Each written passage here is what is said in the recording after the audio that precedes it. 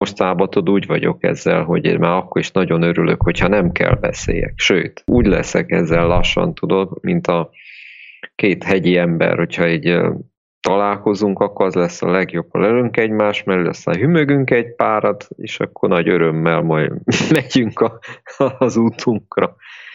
Szóval, hogy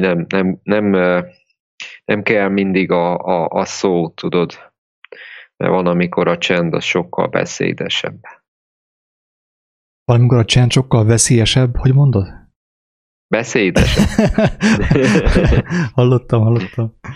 Amikor Tibor és Kornéli elkezdtek beszélni, akkor úgy elgondolkodtam, hogy én egyáltalán miért nyitottam ki a számot.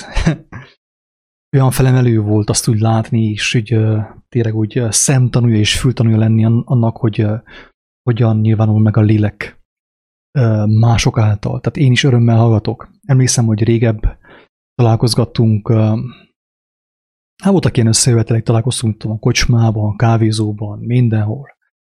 És hát jövögetett édesanyám is, a húgom is, Anna Mária, Csabinak a felesége, ugye. És na hát úgy körbe ment a szó. És egy barátom azt mondta, hogy na Anna Mária, hát mondjál te is valamit.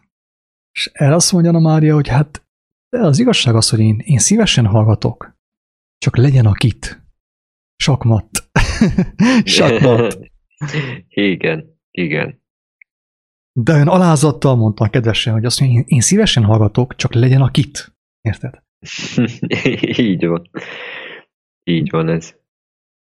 Hatalmas ajándék, hogyha az ember, vagy a férfi, vagy bármelyik, ha beszél, akkor mond is valamit. És szerintem ezt főképp erre értette a húgom, Anna Mária, hogy ő szívesen meghallgatja, hogyha van egy értelmes szó, ugye, egy értelmes férfi által, akkor ő szívesen befogadja, szívesen meghallgatja azt. Igen, ez is egy érdekes dolog, tudod, valahol hallottam talán, de most lényegtelen, talán a hét tévében valamikor, hogy hát ugye különböző országokban különböző szokások vannak, és a svédeknél az, hogyha valaki leül melléd, és ő nem szól hozzá, de ez nem az udvariatlanság jele.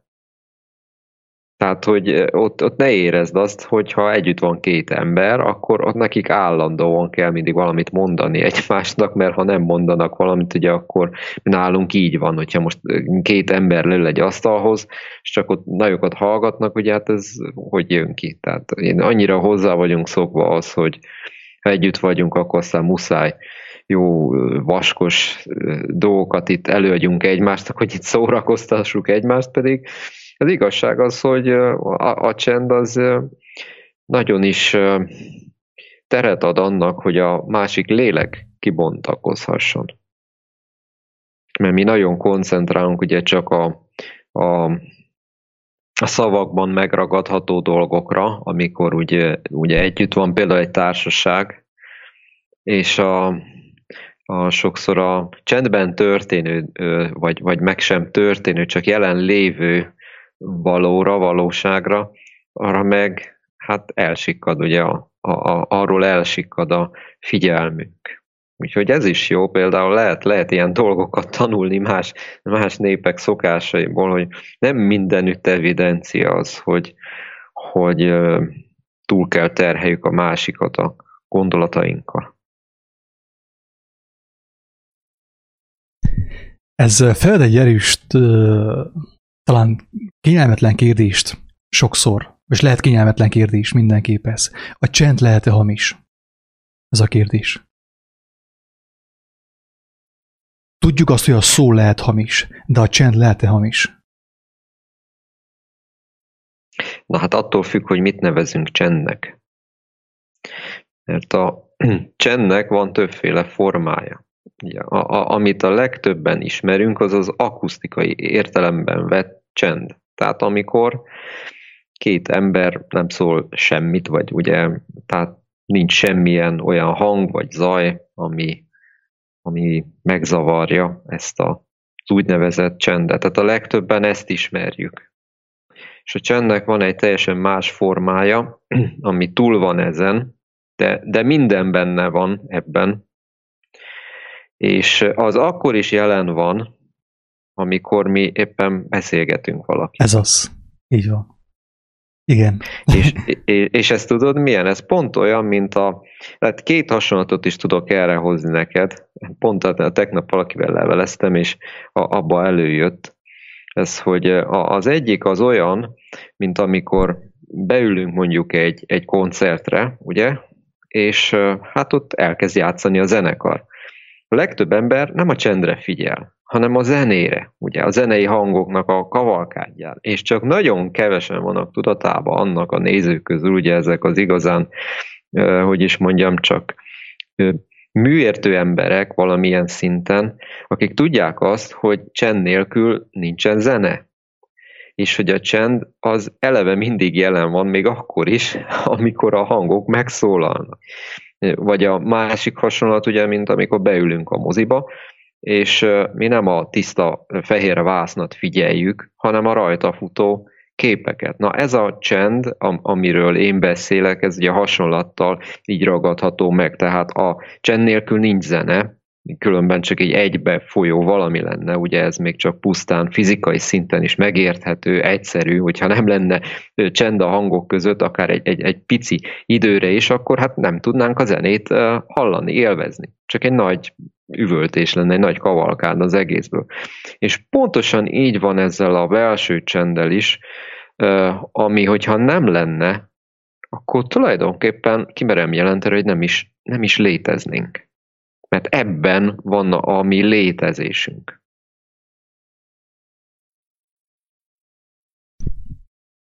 Tehát egy mondatban a csendben lehet hallgatni is, és beszélni is.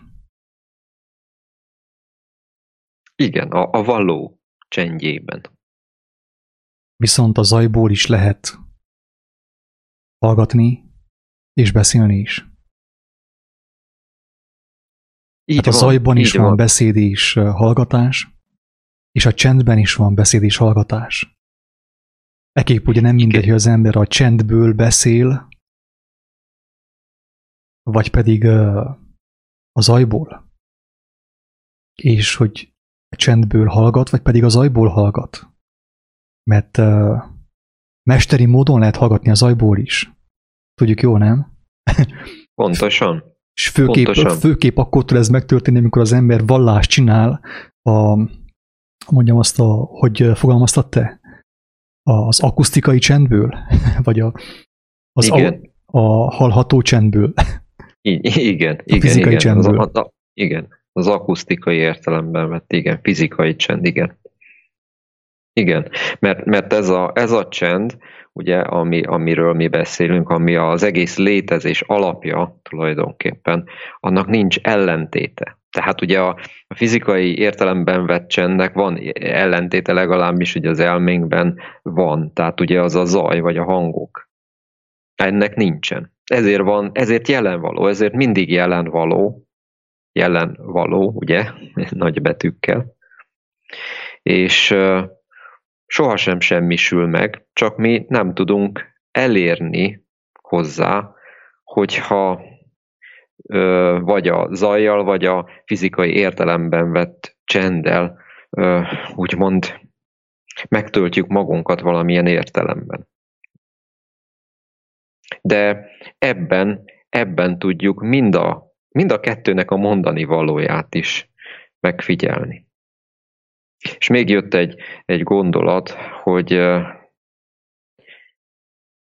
ez egy kicsit hasonló ahhoz, mintha azt mondanám, hogy én Istenről beszélek, vagy Istenből beszélek, Istenből szólok.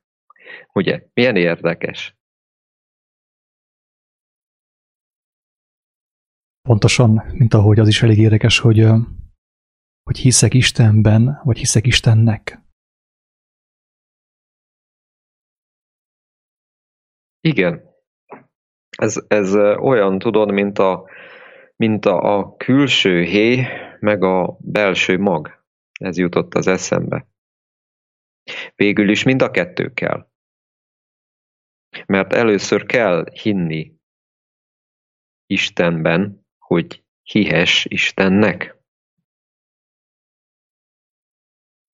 Pontosan. Ahogy az jött nekem... Tehát, hogy mondjad. Figyelek fel, nyugodtan. Nem, mondjad nyugodtan. Témát váltottam volna kicsit, enyhén úgymond. Ezért inkább megvárom, hogy fejezd be. Nem lényeges, nyugodtan váltatsz. Mehetünk tovább. Hát az jött nekem, ez úgy igazából egy megfigyelés, egyfajta önmegfigyelés és hát önmagam megfigyelése másokban és a saját magamban is. Hogy van, amikor az embert elkapja a lélek, megragadja a lélek, és lélek által szól az ember teljes mértékben, nem testből, tehát a szavak is, a fogalmazás minden lélekből jön, és olyan könnyed, tehát valósággal táncolnak a szavak, és gyönyörűségesen egymást kiegészítik, egymással harmóniában vannak. És ilyenkor, amikor az én kívűreket, a test kívűreket egyszer csak észreveszi, hogy valami szép dolog történik általa, mintha rabul volna ejtve, de ugyanakkor kívülreked, mert nem kap szót, nem tud szóhoz jutni. Tehát gyakorlatilag az történik, hogy Istennek a dicsősége megjelenik, megnyilvánul a testben, az énben.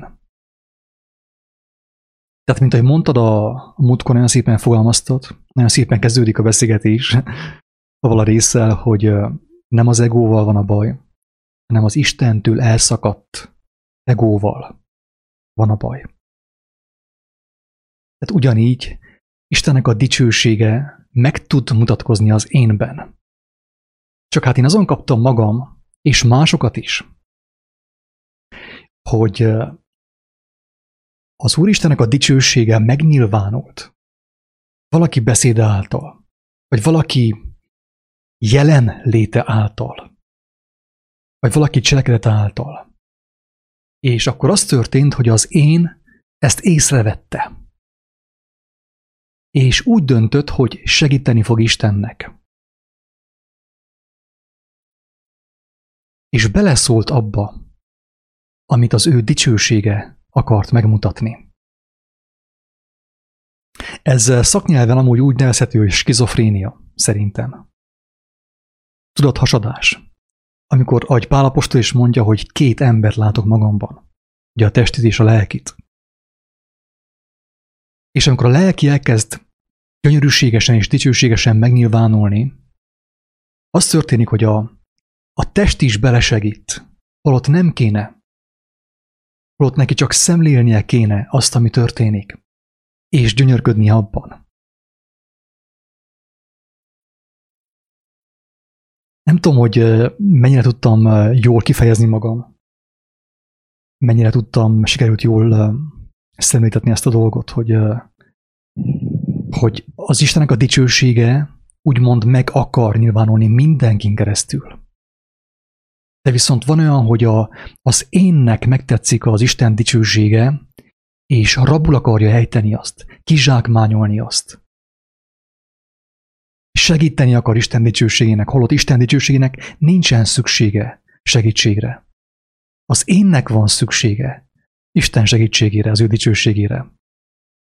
És így tud megtörténni az, hogy mondasz valamit, és egy adott pontig minden olyan tökéletes, minden olyan szép, és minden olyan kifejező, gyönyörűséges, dicsőséges, és egyszer csak egy váltás történik a beszédben.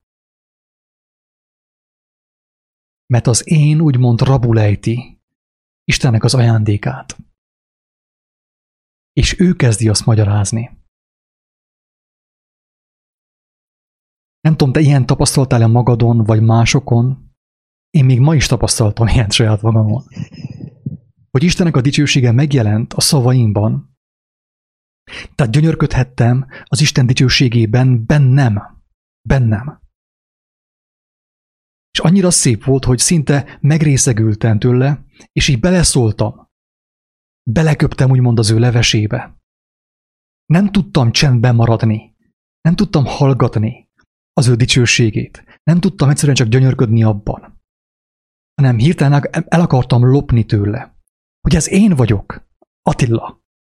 Értitek, hogy Attila, ő beszél most, nem? Istennek a dicsősége beszélt. És Attila mindvégig a háttérben kellett volna maradjon, hogy csupán szemléje a dicsőséget, és gyönyörködjön abban. És úgy mondta, hogy az írás is mondja, hogy áldja Istent.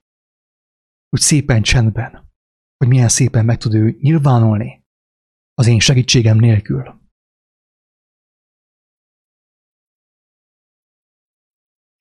Hát érteni vélem, amit mondasz. Nézd, nekem több ilyen tapasztalatom volt, több téren. Most egy kicsit profán hasonlatot, vagy illetve tapasztalatot fogok elmondani neked, de ez pont ide kapcsolódik, mert végül is ez sem profán. Én zenélés közben is tapasztaltam ilyet, nem csak beszéd közben. Konkrét példát hoznék fel. Egyszer egy koncert előtt ilyen hangpróbán a triónkkal, ugye elkezdtünk játszani. Teljesen spontán elkezdtünk játszani, valamit nem volt semmi megbeszélve. És én úgy mondanám, ez az isteni jelenlét volt, amivel mindnyájan bekerültünk, és itt nem kell semmilyen vallásos dologra gondolni. Ez csak az ihletettség állapota, tudod? Mert a valódi ihletettség állapotában mindig Isten közli önmagát. És itt az történt, hogy valami olyan csodálatos zene kezdett áradni, hogy tényleg ott egy pár ember volt, és mindenki felkapta a fejét. De az az érzés, amikor nem te játszol, tudod? Tehát, mintha csak szemlélnéd ezt az emberi testet, amely közreműködik abba, hogy a zene megjelenjen a világban.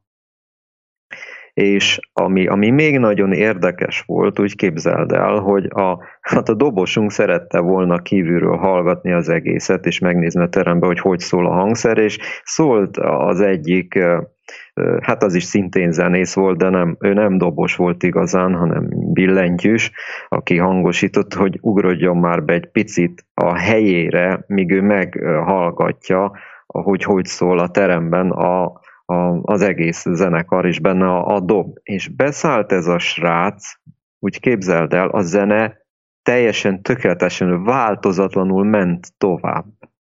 Történt tovább az egész, valami hihetetlen volt, ezt utólag, úgy tényleg csak néztük, hogy most itt mi történik.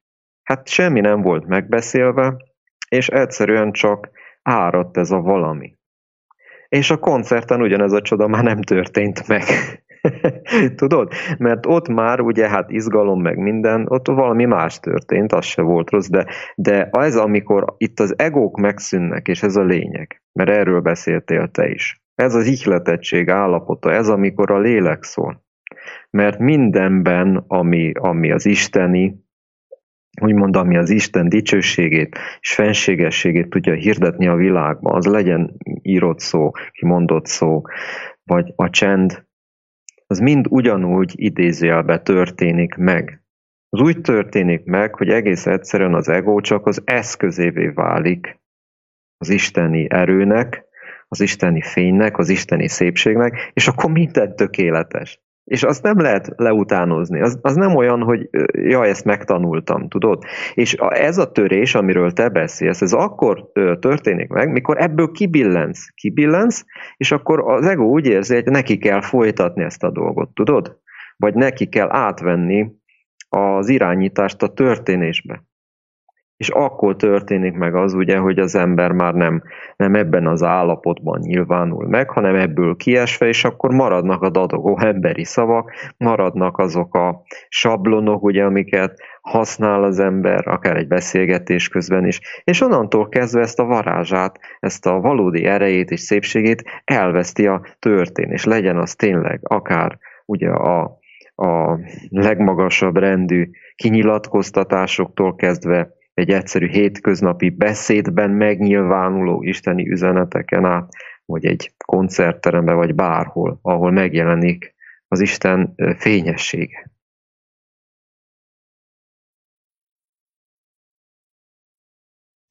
Ahogy beszéltél az jutott nekem eszembe, hogy egy jó zenész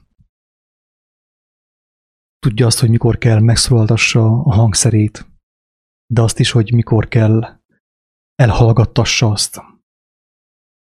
És eszembe jutott nekem, hogy talán a Pink Floydnak volt egy nagyon tehetséges zenésze, aki hát egy picit olyan volt, hogy amikor ő elkezdett zenélni, nagyon tehetséges volt, de egy idő után nem tudták követni már. Ő amikor elkezdett zenélni, akkor zenélt, de nem tudta abba hagyni. Azt hiszem, hogy ez a Shine on Your Crazy Diamonds, a szám az róla szól. Nem tudom, hogy te ismerős. Cím után nem, de valószínű, hogy hallottam. Tehát pontosan, hogy de ez történt vele is, hogy végül meg ki kellett rúgják a bandából. Nagyon tehetséges zenész volt, de teljesen egoista volt. Tehát volt tehetsége arra, hogy engedje Istennek a melódiáját megnyilvánulni rajta keresztül. De viszont amikor Isten abba hagyta a zenélést, ő nem hagyta abba, ő tovább folytatta. És még azt értem én ebből a jelenségből, hogy igazából ez akkor tud megtörténni, amikor az ego nem hagyja abba a megnyilvánulást, amikor neki annyira tetszik az, amit ő hall és lát, hogy ki akarja azt tulajdonítani, sajátítani. Hogyha az ego nem akarná kisajátítani azt, amit kap ő fentről,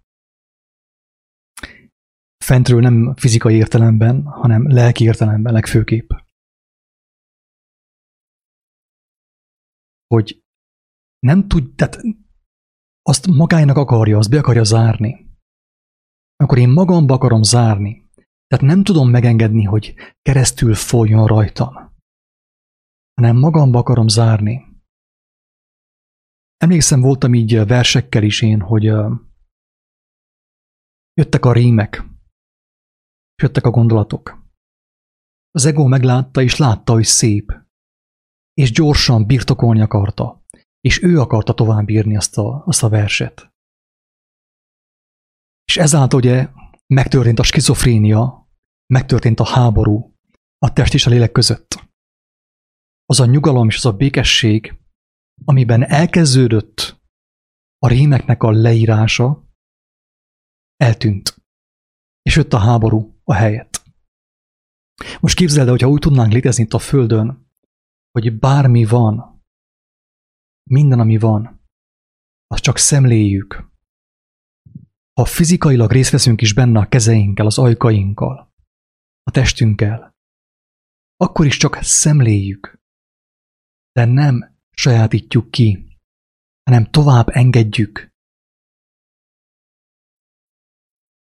Tehát nem szabunk gátat a szernek, mert hogyha én gátat szabok a szernek, például azt mondom, hogy az én írásom, hogy az én audio könyvecském, ugye, az pénzért van, az bárki nem kaphatja meg, vagy le van az, mit tudom én, jelszavazva, akkor én gátat szabtam a szernek.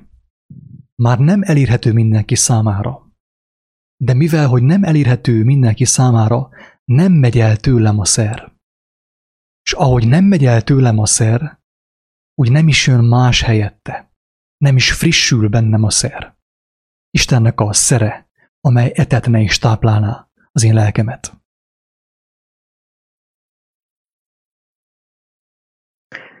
Hát ez a szertelenség, igen. Szertelenség, pontosan. Figyeld meg, így van, nagyon jó, mert van egy szikely barátom, és egyszer kérdeztem tőle, tudod, ezt a szer szavunkat boncolgattam én elég sokat, és hát ugye rájöttem, hogy a szer meg a rend, ugye az ugyanaz jelenti tulajdonképpen. Igen. és használják is ott nálatok a rend szinonimájaként, ha jól tudom, székely földön. Használjuk persze szertelen, igen. Szerbesz. De azt, hogy a szert, mint a rendet, tehát miten szerbe rakták, vagy ilyesmi, nem is tudom, hogy mondta, hogy van valami ilyen hát van olyan is, hogy szeren van, tehát rajta vagy a szeren. Rajta van a szeren. Ha valaki jól ért a mesterségéhez, jól csinálja, jól műveli a mesterségét, azt mondják, hogy rajta van a szeren. De mondják azt is, hogy szertelen, de még azt is mondják, úgy is mondják, hogy szeretlen. Néha. Igen, de ez ugye a tagadása a szernek, de amikor a szer eleve a rendnek a szinonimájaként jelenik meg.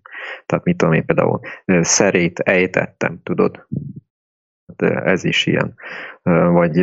Tehát van még számtalan olyan kontextus, amikor a szer az a rendet jelenti. Na és ugye van két ilyen szavunk, az egyik a rendszer, a másik meg a szerrend. És ez jutott most eszembe, hogy nem mindegy, ugye, hogy melyik van elől, mert ugye a szerrend az régen úgy volt használva, mint például a templomba a szertartásnak volt a rendje, ugye, és a rendszer azt meg már nem kell senkinek elmagyarázni, hogy micsoda. Most amikor a szer irányítja ezt, amiről mi beszéltünk, ugye, tehát az rendezi a dolgokat, ugye az a szerrend, akkor úgymond az isteni könnyedségben meg történik minden. Na, amikor ebből már rendszert próbálunk mit csinálni, mert ugye ez az egóén, tehát megpróbálja lenyúlni ezt, ahogy te is mondtad, hogy rátelepedni arra, amit Isten a szerrendbe ad nekünk, ugye a szer által, na akkor válunk mi szertelenné, mert akkor szer lesz belőle, vagyis mi a mi saját rendünket próbáljuk, a mi emberi elképzelésünket rátelepíteni a szerre, és ezzel megöljük az áramlását, és egy ilyen mesterséges áramlást próbálunk ugye létrehozni belőle, mine? Az ego dicsőségére. És ugye itt vissza tudom hozni neked megint ugye ezt a zenei példát, hogy amikor áramlik csak úgy tényleg leül mondjuk 2-3 zenész egymással, vagy csak egyedül is akár mindegy, és ebbe az ihletett állapotban, és csak úgy árad belőle, ömlik belőle a zene, úgyhogy nincs jelen az ego, akkor gyönyörűen történik minden, tudod? És amikor ilyen kényszeredett helyzetbe kerül, ugye miért? Mondjuk fel kell állni egy színpadra. Na ugye ott már mennyire segít sok embernek az, hogy vannak ilyen jó betanult kis fragmentumok, ilyen sablonok, ugye megtanítják még improvizálni is a zenészt, ugye például a Zeneakadémián ilyet is lehet, hát képzeld el improvizálni, tanulni. És igen, mert működik, csak ezek mind ilyen elme dolgok. Mert az igazán nagy dolog ott is akkor születik, amikor bekerül az illető az ihletett állapotban. Na de mi van azzal? Az nem lehet kierőszakolni, tudod? Tehát itt van az egóén, mert az egóén az erőszakos, mert mindig dicsőséget szeretne, és most milyen, hogyha felállsz még ugye a színpadra, és leégsz. Hát ugye, mert éppen nincs isteni ihleted, nem vagy isteni ihletésben. És itt gondolom, hogy itt ezen a ponton csúszik az egóinnel el ez az egész földi létezésünk, hogy mi mindig ennek a súlyát érezzük, hogy nekünk mindig ott kell lenni, az embertársaink felé mindig mutatni kell valamit, mindig teljesíteni kell valamit, ugye? Mindig ilyen emberi értelemben, jelenlétben kell mi legyünk, és ezáltal meg kiesünk az Isteniből, ami nem úgy működik, mint ahogy mi ezt emberileg elképzeljük, hogy én megrendelem Istennél, hogy mit a 6-kor koncerten van, tudod, és akkor, Istenem, adjál már akkor nekem most valamit. Hát ez hogy jön ki? Tehát nem így működik. Hát akkor én már ezt az egész, a szernek ugye az áramlását megtöröm, és olyan szertelen lesz az egész. És a világunk is ezért olyan szertelen, szeretet nélküli, mert mindent az egóinnek ezzel az akaratával és ezzel az önműködésével akarunk mi megoldani. De nem tudom, hogy ez mennyire volt így érthető vagy. Teljesen. Amíg beszéltél, mondtad azt, hogy a zenei akadémián tanítják az improvizációt, ami tényleg ez felfoghatatlan. A lélek számára felfoghatatlan. És mondod azt, hogy de működik. Hát valóban működik, de nem él. Műsködik, de nem él. Tehát az improvizációnak, ami teljes mértékben szeren kell, hogy legyen, kéne, hogy legyen, lélekben való lét kéne legyen az improvizáció. Tanítható, hazug módon tanítható, és fog működni, de élni már nem fog. Műsködni fog. Működni. És érdekes az, hogy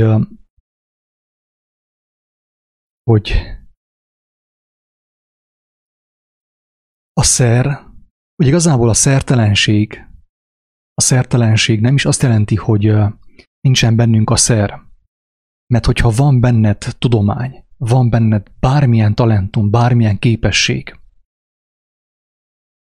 akkor van benned szer, de mégis szertelen vagy. Miért vagy szertelen? Azért, mert bár benned van a szer, nem mutatod meg. Nem áramoltatod. Tehát a szer, hogyha nem etett, akkor hiába való. De nem csupán, hogy hiába való, hanem még gyilkos is ráadásul. Mert a szer, ami megreked bennünk, ami nem etett, az öl. Tehát szer van bennem, mindenkiben van szer. 1 talentumnyi, 2, 20, 200, Isten tudja mennyi. Mindenkiben van szer.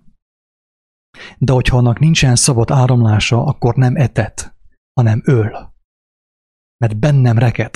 Ez pontosan olyan, mint hát egy pohár bor is, frissen, nagyon finom, ha elfogyasztom. De hogyha benne tartom a pohárba, mert finom bor, jó bor, ugye azt mondják, hogy ugye egyesek vallást csináltak abból, hogy a bor annál jobb, minél régebbi. De nem, nincs ilyen szabály. Tehát vannak borok, amelyek úgy finomak, hogyha régiek, több évesek, de vannak borok, amelyeket frissen kell fogyasztani, az új bor, ugye?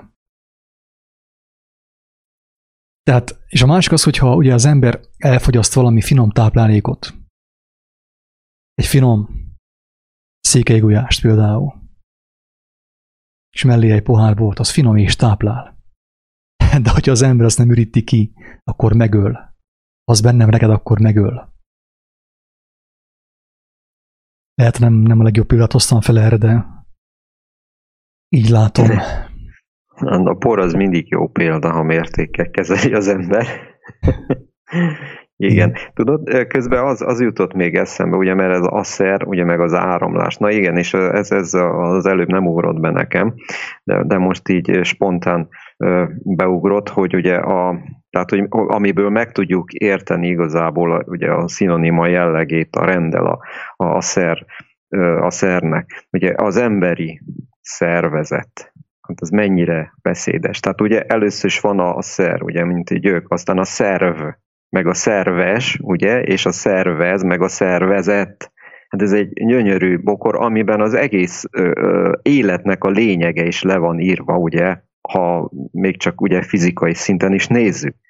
Mert az a szer, ami képes megszervezni egy szervezetet, ugye, és a szervezetben minden arról szól, hogy áramlik bennem. Tehát, hogyha mondjuk van egy sejtem, amelyik ilyen különálló életet akar élni benne, és ő akar mindent ebből az áramlásból megszervezni, ugye az orvostudomány állítólag azt mondja ráknak, rákos daganatnak, mondja, már azt kiépíti a saját maga kis hálózatát, és ő azt csinálja, hogy elvesz mindent a szervezet, ő külön akar válni, egy külön kis államot akar szervezni magának a szervezeten belül.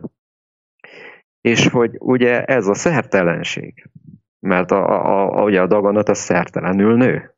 Tehát ugye egyre többet akar, és magát a szernek a rendjét akarja átformálni, és ezáltal elpusztul a szervezet. Tehát, hogy van az egész életnek a mintázata kitalálva, ugye a szernek az állandó és folyamatos áramlása, amiben ugye a fizikai szinten is a sejtek egymással megosztják a táplálékot. Mennyire jó ez is. Nézd meg, hogy tükrözi a mi fizikai megjelenésünk is azt a mennyei elképzelést, amiről szól a szer. Hogy folyamatos áramlás, folyamatos megosztás, ugye, mert nem lehet az, hogy egyik sejt, a gyomromban lévők mondjuk megtartják az élelmet maguknak. Hát akkor lenne egy akkora gyomrom, érted, és egy kis vékony cérna lábaim, vagy érted, ugye, hogy milyen vicces lenne az egész, hanem egy teljesen tényleg egy szervezet, összehangolt harmónia kell legyen ahhoz, hogy mi egyáltalán még csak tényleg a legegyszerűbb emberi szinten, úgymond, tehát a hétköznapi szinten, a hétköznapi működésünkben is örömöt tudjunk valamilyen módon lelni abba, hogy egyáltalán testet öltöttünk. Tehát mi a lélek testet öltöttünk. A szer megnyilvánította önmagát, ugye testi valóságként is.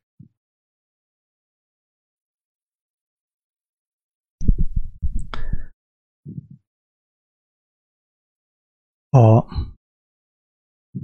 ráksejtek, igen, én is ezen sokat tűnődtem, hogy a ráksejtek hogyan működnek, miért van rákos betegség, milyen célt szolgál, hogyha nem a szembesülést, az is. Ugye a rákos sejt az szeret falatozni. A brit tudósok szerint mindenkiben vannak rákos sejtek. Mindenkiben, kivétel nélkül. Csak legtöbb ember, vagyis nem mindenkiben burjánzanak el. Vagyis nem mindenkiben válnak szertelenné a rákos sejtek. Hogyan gondolkodik a rákos sejt? Hát valahogy úgy, hogy szerető kajálni, de nem szeret adni, nem szeret visszaadni semmit sem abból, amit ő felkajált. Mohón zabál az asztalnál, ugye, a gazdatestben, de ő nem tudja, hogy ha megsemmisíti a gazdatestet, akkor ő is el fog pusztulni. Tehát mohón belezabálja magát az öngyilkosságba a rákos sejt. És ugye ugyanezt tesszük mi is, emberek itt a Földön. Tehát van egy ilyen analógia a külső meg a belső között, van egy ilyen párhuzam. Még az az értés jött így hirtelen, hogy gondolkodtam azon, hogy miért jött nekem ez a kérdés, hogy miért fontos erről beszélni. Lehet, hogy nem ez a legtökéletesebb beszéd, nem ez a legjobb, legkifejezőbb konverzáció, legalábbis az én részemről. De viszont így ahogy kifejtetted te is, hogy a szer hogyan kéne működjön, hogyan működhetne, hogyan nem válna rákossá, mert tulajdonképpen a szernek a megakadása, a szer útjának a gátat szabása, az maga rák. Rákos sejt, ugye? Rákos daganat. És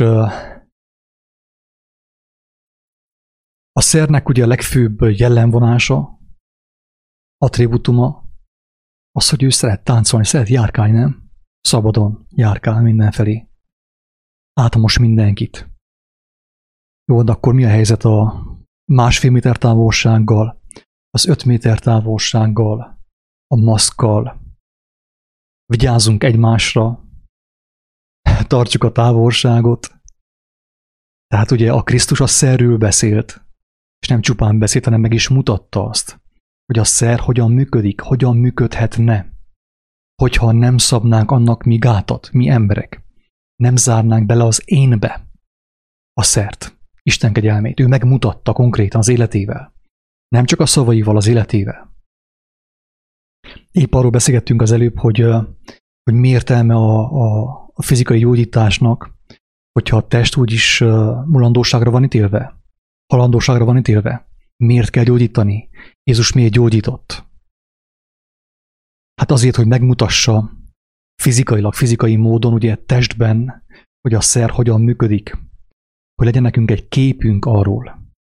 Legyünk képesek elképzelni azt, hogy a szernek a rendje, a szerrend hogyan kéne működjön. A szerrend, a szer szerinti rend. Tehát, hogyha a Krisztus megmutatta egyértelműen, hogy a szer az úgy tud működni, és úgy szolgálja mi örömünket, ami jókedvünket, ami testi és lelki bővölködésünket úgy szolgálja, hogyha áramlik. Hogyha adok és kapok és adok folyamatosan, akkor ki mondja azt, hogy távolságtartás, hogy tartsunk nem tudom én hány méter távolságot. Ki mondja azt, hogy takarjuk el az arcunkat, ugye ami a legkifejezőbb, tehát az arc vonások által is lehet kommunikálni. Azt mondják egyes brit tudósok, hogy a kommunikációnak a nagy része nem annyira, tehát nem verbális, hanem sokkal inkább ilyen arcvonások által történik, mimika által történik. Tehát akkor most mi történik a világban? Hivatalosan az egészség nevében és a szeretet nevében. Mi történik? Hát nem az, hogy a szernek gátat szabunk, és mindenki haldoklik, mindenki beteg és mindenki haldoklik. Hogyha Krisztus ennek az ellenkezőjét mondta, akkor ki mondja azt, hogy mi ezt csináljuk?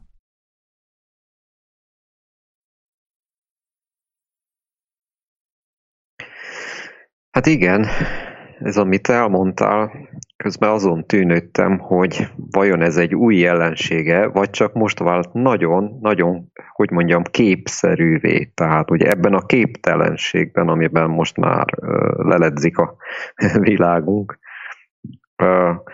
ez most vált képszerűvé, tehát mindenki számára úgymond tapinthatóvá, láthatóvá. Holott én úgy vélem, hogy ez már elég régóta tart. Tehát, hogy egyre inkább arctalanná válunk mi emberek, ugye ez egymással való kapcsolatban, ez már elindult egy jó ideje, ez a fajta arctalanság. Nézd meg például az internet, ugye, ami tényleg sok hasznos, meg előnyös dolgot is hozott, meg hát ugyanannyit hátrányt is, meg hátulütőt ennek a létezésnek. Ugye abban az arctalanság az már jó ideje divat, illetve hát ilyen alter egókat lehet nyugodtan gyártani. Tehát, hogy milyen érdekes, ugye a hamis én még meg tudja sokszorozni magát, például az interneten. Tehát az interneten tud a hamis én, mint a rákos sejt, így burjánozni. Hát már a valódi én az ugye eltűnik mögötte. És hogy ezek a folyamatok, ezek már én úgy látom, hogy jó ideje tartanak, az, hogy a mostani helyzet megtörténhetett, az ennek a következménye. Tehát ebben az antikrisztusi lélek állapotban ilyen látens módon, tehát ilyen láthatatlan módon leledzünk mi emberek már egy jó ideje. És én ezt már sikerült egyszer valakinek úgy megfogalmazzam, hogy ez tulajdonképpen ez a mostani helyzet, ez valahol egy áldás. Mert nagyon sokan nem látjuk benne ugye csak a kézzelfogható negatívumokat. De azt a hatalmas tükröt, amit ez tart a mi számunkra, azt sajnos még hát egyelőre úgy látom én, de ne legyen igazam, mert nem ragaszkodom a saját igazamhoz. Egyelőre még nem elegen látják azt, hogy ez egy hatalmas tükör, amiben érdemes belepillantani. Mert egyrészt szembesít minket az Isten, avval, ami bennünk van, és másrészt meg tudjuk érteni, hogy ez a világ miként jött létre. Pont ezáltal, amit te is mondtál, ugye, ezzel a szertelenséggel, az, hogy mi már nem most akasztottuk meg a szernek az áramlását, én nem is tudom, még ilyen francia tudós Voltaire, vagy nem tudom, még mondta, vagy író, mondta már régen, hogy vissza a természethez, és azt hiszem ezt, hogy 200 vagy 300 éve mondta, és ugye hát már csak a természet felé úgymond orientálódni, már az is Isten felé tart, még ha nem is tudatosan, ugye, mert hát létezik például egy természetimádó ember, és ez a természetet imádja, ami valahol már egy fura állapot, mert hát nem a természetet nem kéne imádni, mert hát ez bálványimádás ilyen értelemben, hanem azt kéne imádni, aki a természet mögött van, aki és ami megnyilvánította önmagából ezt, ugye, Isten. És a természetben mi nagyon jól megláthatjuk, hogy a szernek az áramlása miként volt elképzelve. Ezért ténylegesen mi már többszörösen le vagyunk válva Isten valóságáról, tehát mert ez is végül is Istenben van, ez a valóság, tehát hogy mielőtt itt valaki félreérteni, ez is Isten által lehetséges, általa nélküle nincs semmi se, hogyha ő ezt nem teszi lehetővé. Viszont az életnek, a létezésnek, az örömteli működésének a tervrajzát, a használati utasítását a számunkra a teremtő rengeteg módon a szemünk elé tette. És ugye ami a szemünk előtt van, azt a legnehezebb általában észrevenni, én is így szoktam lenni, tehát például a saját hibáimat a legnehezebb észrevenni, ezért kell ugye a külső tükör, ezért kell Istennek a számtalan tükre. És a természetben pontosan nyomon követhetjük még a mostani állapotában is, mert sajnos ma már a természet is nagyon tükrözi azt, hogy mi emberek milyen, hát most nem akarom már minősíteni, de akkor így szépen mondjam, milyen borzalmas lélek állapotot éltetünk itt a Földön, mert még ennek ellenére is azért láthatjuk a természetben, hogy ott az áramlás az törvényszerű, és nem akadhat meg. Amikor az ember beavatkozik a részleges tudásával, mi emberek, mi beavatkozunk ebbe a hatalmas, gyönyörű elképzelésbe, ugye, akkor többnyire az történik, hogy megakad az egész, elkezd romlani, és egyre inkább leépül, egyre inkább ilyen zárványok jönnek benne létre, amit persze a nagy áramlás nem engedhet meg. És sokszor ebből vannak természeti katasztrófák.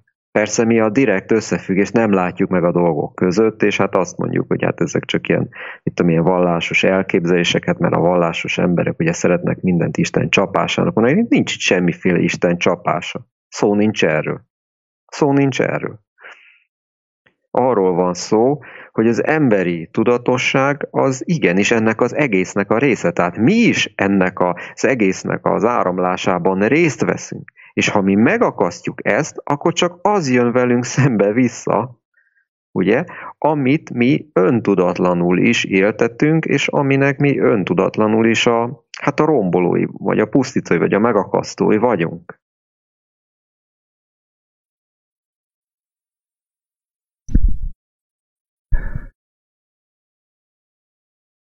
Beszéltél a technikáról, az internetről.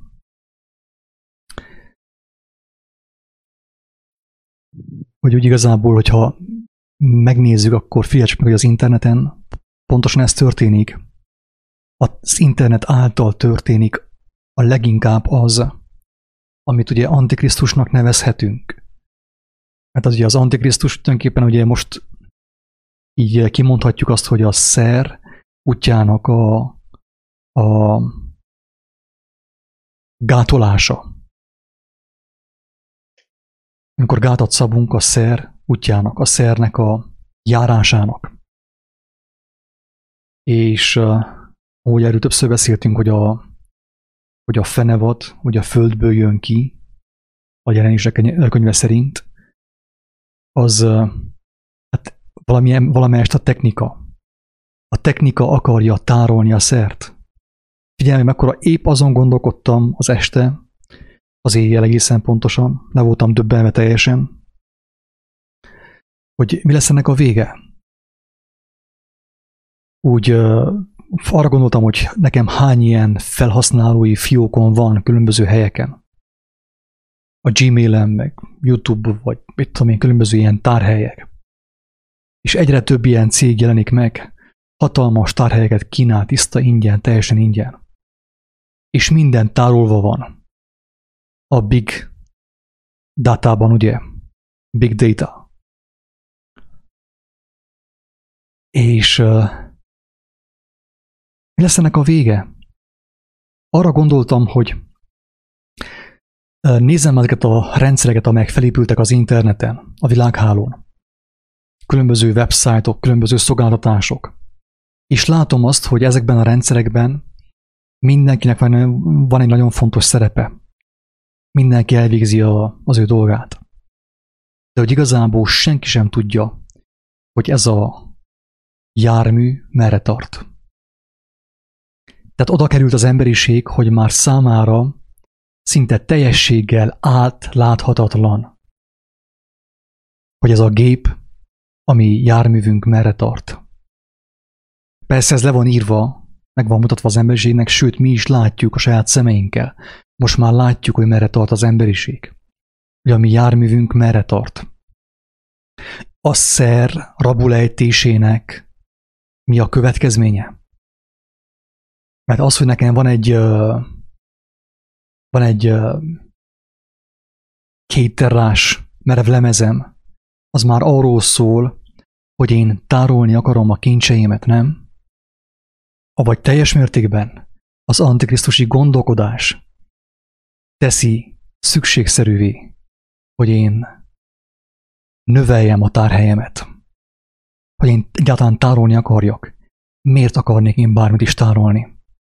Amikor számomra elérhető az igazi felhő, a fenti felhő, nem a lenti felhő, hanem a fenti felhő. És ahhoz nekem korlátlan hozzáférésem van bármikor. Egyetlen feltétellel, hogy a szernek nem állom az útját. Amit kapok, azt én tovább is adom. Amikor azt nem használom, én adom is tovább. Jusson másnak is, más is használhassa. Jusson másnak is belőle. És hogyha én tudom azt, hogyha én megtanultam, vagy ha nekem a Jóisten elmondta, kinyilvánította valamilyen formában, hogy az ő felhőjéhez, ugye, nekem korlátlan hozzáférésem van, akkor nekem mi okom van arra, hogy bármit is tároljak abból, hanem az, hogy jobb legyek, mint te. Nagyobb legyek, mint te. Hogy veled versenybe szálljak. Így van, nem? Tehát maga az egész világháló, ugye nem hiába a világháló, és jelképesen a Bibliában, hogy a világ mit jelent? A lenti világot, az elbukott emberi világot, a maszkos világot, a beteg világot, a szenvedő, a rákos világot, a covidos világot. Na ennek a hálójában vagyunk, és ennek a hálójában hiszünk, és ennek a hálójában halmozzuk fel az információt, a tudást. Tudásnak hisszük, ma amúgy nem tudás az információ, mert ez is egyfajta, hogy mondjam, tévedés részünkről. Mert én is azt hittem, hogy minél több az információ a fejemben, annál többet tudok. De nem voltam boldog, volt információ bőven. A külső merevlemezen, a belső merevlemezen, az agyamban is mindenhol. Tele voltam információval. Hol volt a békesség? Hát hatalmas tudással rendelkeztem. Én is olvastam azért, olvasgattam. Találkoztam információkkal. A megvilágosodásról és mindenről. Filozófia minden. Matematika minden, ott volt a fejemben. Nyelvismeret és így tovább. Hol volt a békesség? Ez a kérdés. Merre járt a békességem, amikor bőségesen volt nekem okom, hogy legyen nekem örömöm és békességem? Hisz hatalmas tudása ahhoz képest, na most vannak hatalmasabbak, mint én. De nem ez a lényeg. Nem az, hogy én tudásnak hittem az információt, tudásnak hittem a tárhelyet, a tárhelynek a növelését. És nem vettem észre, hogy a tárhelyen megrekedt információ rothat, és engemet is rohaszt közben.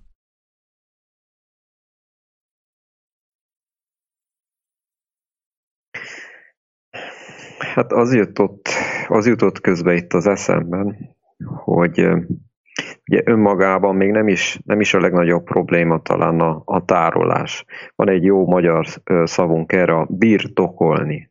Milyen beszédes. Tehát ha valamit bírsz, az tokba zárod, ugye? Birtokolod.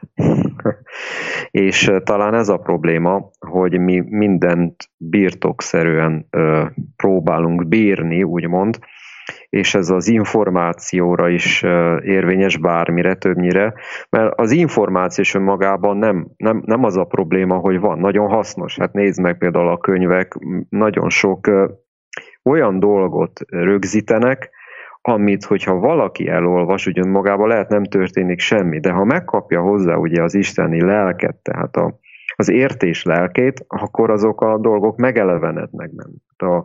Ugye a szent iratokkal is ugyanez a helyzet, hogyha az ember csak információként olvas az egészet, akkor hát ért, amit ért, és úgy, amiként.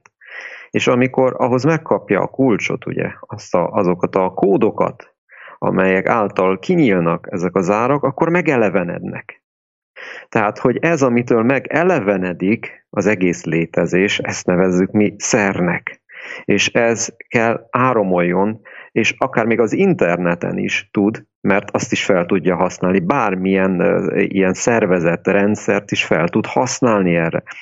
Az igazi probléma az, amikor ilyen zárványok képződnek, és a zárványok mindig a birtoklásból, az egóénemnek a birtoklási vágyából képződnek a világban, ugye a világomban, és ezek a zárványok kezdenek aztán egyre inkább nőni, ugye, egyre inkább duzzadni, és hát ebből alakul ki az, hogy nekem az a képzetem lesz, hogy minél nagyobb ilyen zárványaim vannak, tudod, én annál okosabb, ügyesebb, annál gazdagabb vagyok, és ez, hát leegyszerűsítve durván, ez fújja fel az emberi ént, ettől lesz felfuvalkodott az ember, nagyon egyszerűen megfogalmazva. És van még egy nagyon érdekes dolog, ami ezzel kapcsolatban itt megjelent az elmémben, az, hogy az antikrisztusi attitűd, az antikrisztusi lelkiség, annak van egy nagyon lényeges aspektusa, és ez a személytelenség. Ez a személytelenség. Tehát, hogy a konkrét, az élő eltűnik belőle. És nézd meg, hogy efelé megy ugye ez a mai világ, a mai világunk, hogy egyre inkább személytelenebb lesz. Tehát átveszik helyettünk a nagy rendszerek, a gépi intelligencia, a mindennapi feladatainkat, és bár látszólag minden azért történik, hogy mi egyre nagyobb kényelemben, önkényelemben, mondanám így, éljünk, mert sajnos a kényelem az aztán, ami megöl minket, mert a kényelem az oda vezet, hogy a végén már semmit nem kell tenned, és ebben az ilyen értelemben vett semmit tevésben aztán elpusztul, elsatnyul maga az emberi lét, ugye, akár konkrétan a fizikai szervezet is látjuk, hogyha nem használjuk a végtagjainkat, elég csak, 3-4 napig feküdni egy ágyba, és már elkezd az izomzatunk leépülni. Elkezd a szerveződés felbomlani, elkezd átalakulni valami mássá, szervetlenedni. És ez az antikrisztusi lelkiség, ez valahol pontosan, bár nagyon szervezetnek tűnik, nagyon rendezetnek, de ugyanakkor nagyon szertelen, és a valódi rendet, a dolgok valódi rendjét támadja meg bennünk, nem kívül, bennünk, mert elfogadjuk ezeket a dolgokat, úgy, mint például a személytelenséget is. És ez az arctalanság. És nézd meg, ez a maszk, ennek a mostani kifejeződés, hogy a maszk. Mert valójában az állarc az már régen rajtunk van. Tehát akiben megébredt a lélek, az érzi már régóta, hogy hoppá, de valami nem teljesen van rendben azzal a világban, amiben mindenki szerepeket játszik, egyre több szerepet is felvesz, ugye itt, amire utaltam az interneten, most meg te gyakorlatilag a végtelenségig sokszorozhatod a személytelenségedet. Még akkor is, hogyha mondjuk tényleg a te konkrét személyed, vagy egóéned van mögöttem, mert az ad neki egyfajta személyességet. De hát a személyességről is beszéltünk már, ami nem föltétlenül, ugye, önmagában nem föltétlenül szolgálja a szer áramlását. A személyességem, ugye, amikor megszűnik, tehát már az emberi személyességem használva van Isten kezébe, akkor tud áradni ez az erő, ez a szer, ami Istennek a lelke. És akkor ez a személytelenség már nincs jelen, akkor az állarc nincs jelen, akkor a gyermek van jelen, ugye? Tehát a gyermekről lekerül az állarc végre. És most ugye ezek a folyamatok éppen fordítva történnek. Tehát, hogy a krisztusi lelkiség, a krisztusi lelkület az, aki állarc nélkül jár a világban, árasztja a szert, és ő nem a személytelenség, hanem minden jó értelemben vett személyességnek a megelevenítője.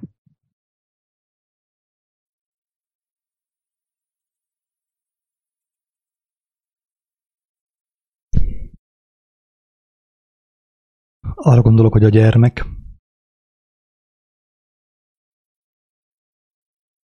amikor ajándékot kap a szüleitől, vagy bárki mástól, ugye örül annak. De amikor az ajándékát elkezdi tárolni, akkor hát abban is van valami öröme, mert maga a látvány, hogy én nézem azt, hogy nekem milyen sok szép ajándékom van, milyen sok szép kocsim van, ugye, játékkocsi, az egyfajta öröm számomra, nem? Tehát az ember szeret gyönyörködni az ő gazdagságában. Tehát konkrétan ugye felnőtt korban vannak, akik ugyanúgy kocsikat gyűjtenek, mint gyermekkorukban, és örömködnek abban, nézik az ő tárházukat, hogy milyen szép, hogy mindenfajta oldtimer van benne. De viszont vajon azt az örömöt felülmúlja bármi, vagy egyáltalán eléri ezt az örömöt, amikor egy új autót megkap a gyermek, egy új kocsit megkap a gyermek. Tehát a régi autóknak a látványa nem éri el azt az örömöt, amit az új autónak a látványa, kipróbálása és megismerése kínál számára. Tehát elvileg én mindig új autóban lehetnék.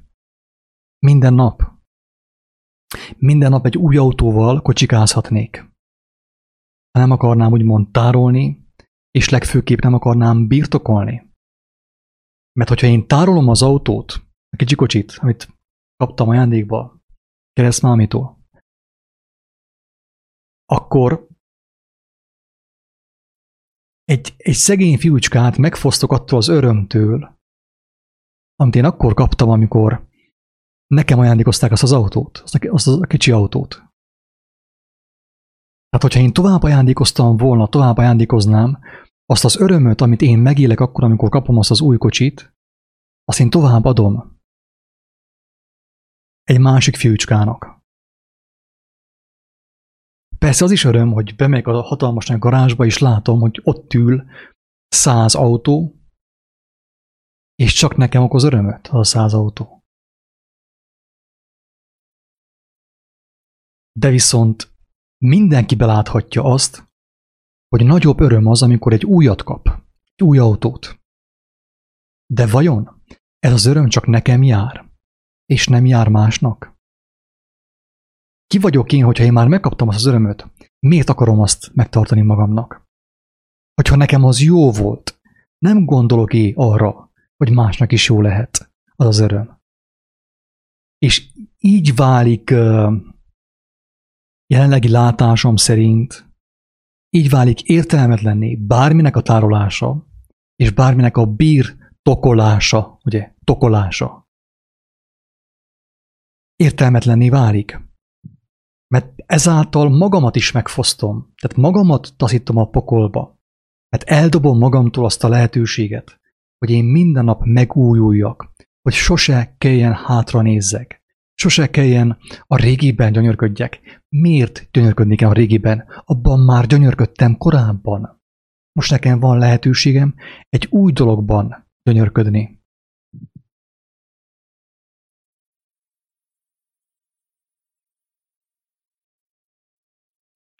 Igen, az jutott az eszembe közbe, hogy vajon mi a különbség az öröm és a boldogság között. Ez egy nagyon fontos dolog, és hogy ne a szavakon lovagoljak, én megpróbálom az én értésemben ezt kifejteni, hogy szoktam én használni. Az öröm ugye az egy múlandó valami. Az örömnek mindig tárgya kell legyen. Kell legyen valami, ami okozza azt, ami által van, amire irányul. És a boldogság, én ezt úgy érzem legbelül, hogy a boldogság az valami olyan megfoghatatlan, örök állapota a léleknek, aminek nincs sem forrása ilyen értelemben, tehát nem tárgyakból fakad, nem birtoklásból fakad, nem bármi fölött való rendelkezésből fakad, önmagától van, önmagából van, nevezhetjük nyugodtan Istennek, és ez a valódi boldogság, ez képes magát feltárni nekünk a létezésben bármilyen pillanatban, mint amit az elején ugye mondtunk a csenddel kapcsolatban, mindig jelen van, úgy is jelen van, amikor tehát nincs semmi okod arra, hogy te tulajdonképpen boldog legyél. És ez a nagyon érdekes dolog, mert amikor ezt önmagadba megérzed, mert ezt nagyon sok ember érzi, a valódi boldogságot. Nincs ember szerintem, aki a valódi, tehát az isteni boldogságot akár egy pillanatra életében ne érezte volna meg. Csak legfeljebb nem volt ennek a tudatában. És nagyon sokszor ugye összekeverjük ezt az örömmel. De nem, mert az öröm az egy másik kategória. A valódi boldogság az, aminek nincs oka, és sohasem múlik el. Na, és hogyha ez a boldogsághoz tudnánk mi kapcsolódni, akkor vajon, és ez egy nagyon érdekes kérdés, mennyire vágynánk mi még örömökre, ugye? Mert az öröm az, amiért mi nekünk valamit mindig tenni kell, ugye? Tehát az keményen megdolgoztam mondjuk a sok pénzért, amiből veszek egy autót, persze, hogy nagyon örülök neki. Lehet, hogy az örömöm évekig tart, mindig jó, mikor belőlök, és mindig örülök. És akkor én hajlamos vagyok erre azt mondani, hogy te, olyan boldog vagyok, hogy van egy új autóm, olyan boldog vagyok. Na de hogyha rendben, akár 20 évig is használod, és minden nap boldog vagy, de holnap elszenvedsz egy karambolt, órázúzzák mit tudom én, milyen drága verdádat, akkor neked elment a boldogságot, barátom. Hát bizony el. És akkor itt van a különbség, ezért érdemes nagyon jól külön választani ezt a két dolgot, hogy mi az öröm, meg mi a boldogság, mert az, ami való boldogság, az soha semmire nem irányul, nem valamiből fakad, ezért nem is tűnhet el. A karambol következtében eltűnhet az autó, de a valódi boldogság, amit Isten számodra feltár a lelkedben, pusztán csak azáltal, hogy a jelen létét érzed, tehát bekerülsz az ő jelen létébe, az semmihez nem hasonlítható. És amikor ez adja a mindennapokhoz, ami valódi belső lényegünket, a viszonyulásunkat, ami valódi belső magvunkat, akkor tudd meg, hogy tényleg ezek az apró pici örömök is már máshogy jelennek meg, és akkor már nem ragaszkodunk a dolgokhoz, és akkor már tudjuk kerengetni őket az isteni szer segítségével. Már nem az egóink kerengeti őket, az egóink csak használva van erre. És akkor egyre kevesebb dolog kell ezekből az örömökből is. Ez olyan dolog, hogy ha van öröm, elfogadom, de ha nincs, akkor is boldog vagyok. Érted, testvérem? Tehát, hogy mennyire más állapota, mennyire ez a mennyek országa állapota, ami valódi romlatlan állapotunk. És még egy gondolat jött nekem a mai nap folyamán, és örülök, hogy ezt ma megosztatom veled, meg reméljük másokkal is, ha úgy van, hogy azon, miközben sétáltam, jött egy ilyen sugallat nekem, hogy ugye a Bibliában is használva van az Isten országa és a mennyek országa. És hogy hát biztos elírás, vagy valami. Nem, mert megvilágította bennem a lélek, hogy az Isten országa az a megvalósult mennyek országa. Mert a mennyek országa az elsődleges, vagyis ez az isteni állapot, ez, amiben Isten mindig létezik, ez a tökéletes és romlatlan boldogság, ami mindig árad. Ez ugye annak a szinonimája a szer. De ezért nem kell semmit tenni. Ez az a lakoma, ami mindig meg van terítve. És az Isten országa az, amikor én valamilyen módon ebbe Isten által beemeltetek, megtapasztalom ezt, és arra vágyom, hogy itt a létezésben is, érted, a megnyilvánult létezésben, a mindennapokban ezt én megvalósítsam, idézőjelbetől, mert nem én valósítom meg, hanem mondjuk úgy, hogy Isten általam ezt áraszthassa, keringethesse a szert, ugye, és ebből lesz az Isten országa, tehát amikor itt a földi létezésben vagyunk, akkor itt ez már az Isten országa, tehát akik ehhez tudnak kapcsolódni, akkor létrehozzák ezt a láthatatlan hálóját az Istennek, ők is bekapcsolódnak ebbe, mivel megtapasztalják a szernek ezt a csodálatos keringését, elkezdik kívánni, megismerni ennek a forrását, amiből ez fakad, amiből az egész megnyilvánul, és akkor ők is lassan és fokozatosan beemeltetnek a mennyek országába, amikor majd azt is megtapasztalják, hogy ennek az egésznek van egy olyan kimeríthetetlen, kiapadhatatlan forrása, egy olyan csodálatos forrása, ami Isten, amiben és akiben már semmit nem kell tegyél, csak az ő jelenlétében, ha vagy, te mindig boldog lehetsz, érted? Ez most egy nagyon durva, de profán dolog, olyan, mint ugye, hogy a drogos az mindig mindent elkövet azért, hogy az ő flash állapota, ugye, mert még a drogozásban is mi az isteni boldogságra vágyunk sokszor. Én persze, mondjuk nem próbáltam ki sose, de senkit nem ítélek el. Nem is buzdítok, de nem is ítélek el senkit, mert ez a lélek szomjából fakad. Ugye, hogy mi örömöt próbálunk szerezni magunknak, az mindig azért van, mert a lelkünk ott legbelül Istenre szomjazik. Istenre vágyik a mi lelkünkben. És ezt próbáljuk mi ugye az anyagi világ ilyen-olyan dolgaival, hát úgymond előidézni. Na de hát Isten nem lehet előidézni, ő kell minket beemeljen ebbe a csodálatos állapotba, szerállapotába, a mennyek országába. Viszont mi állandóan, mivel oldhatatlan vágyunk erre, ezért próbálunk különböző ilyen módon örömöket szerezni. Ugye ebben ilyen értelemben ez a rossz hasonlat, mert sajnos ez egy rossz hasonlat, ugye a drog, de hát drog bármi lehet, ezt tudjuk mind a ketten. A drog lehet az, hogy autókat gyűjtesz. Tudjuk jól, az is addikció, tehát függőséget tud okozni az embernek, az, hogy gyűjt tárgyakat. És ugye, mert minden nap kell az a kis flash, ugye. Csak én most ma vettem egy tárgyat, és én most abba gyönyörködök. Hogyha nagyon gazdag vagyok, veszek minden nap egy autót, ugye. Minden nap kell a flash. Na ez a flash nélküliség, az örök áradó gyönyörűség, az örök áradó szer és szeretet, ez Isten. És ez a mennyek országa, és ezért, hogy lezárjam ezt a gondolatmenetet, ez világosodott meg az én számomra, hogy a kettő hogy viszonyul egymáshoz, tehát az örök mennyek országából, tehát az örök tökéletes, áradó isteni gyönyörűségből, nem gyönyörből, gyönyörűségből, bár az gyönyör is, mert az emberben az gyönyör, fakad az Isten országa. És így viszonyul ez a két dolog egymáshoz. Azt is mondhatnám, hogy az Isten országa az a mennyek országának az izmusa. Érted? Mert ugye az a megvalósítás, az izmus az mindig valaminek a megvalósítása, a megvalósulása. Tudom, hogy csúnya szó, mert nagyon rossz íze van az izmusoknak a mai világban. De Istennek is van egy izmusa, és az Isten országa. Ami a mennyek országából fakad. Érdekes. Tetszik, hogy milyen nagy lehetőség ez számunkra, hogy így játszhatunk ezekkel a fogalmakkal, és tényleg így megcsodálhatjuk azok tartalmát. Így, hogy elkezdted ezt így kifejteni, ezt a dolgot, nekem egyből az villant be, hogy igen, valóban nem ugyanaz a kettő.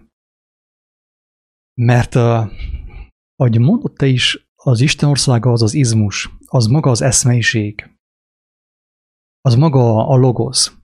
Az Isten országában, úgy igazából, hát most durván fogalmazva, Isten országában csak Isten van. De a mennyek országában sokan vannak. Az már mennyegző. Ott már megtörténik a megvendégelés, megtörténik a közös öröm. Az Isten országának az izmusa révén hogy az előbb fogalmaztad te. A mennyegző az nem egy emberről szól.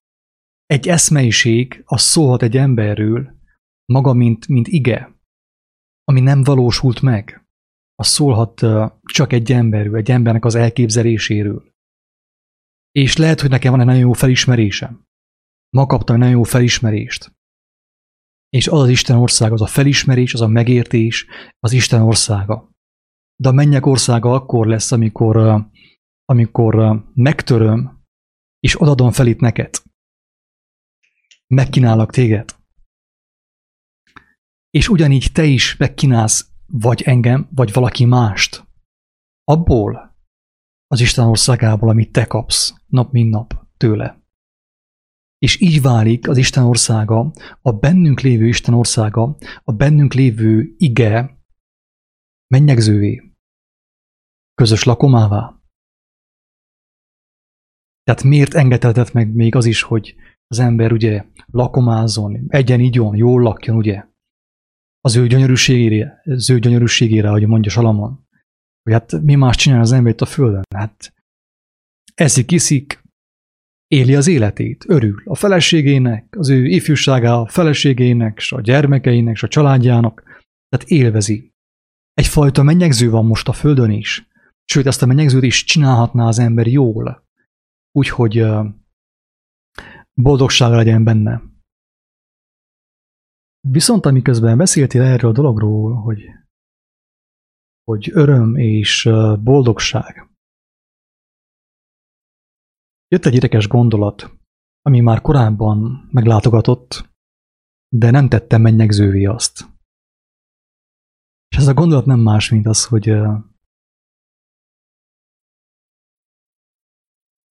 hogy annak a bizonyítéka, a legfőbb bizonyíték annak, hogy Istenen kívül vagyunk, bár ő benne történik minden, tudjuk jól, de hogy nem vagyunk benne az ő teljességében, az, hogy róla beszélünk. Tehát annak a bizonyítéka, hogy istentelen vagyok, az, hogy róla beszélek. És figyelj, egy egyszerű példa. Egyszerű példán keresztül tanulhattam ezt meg.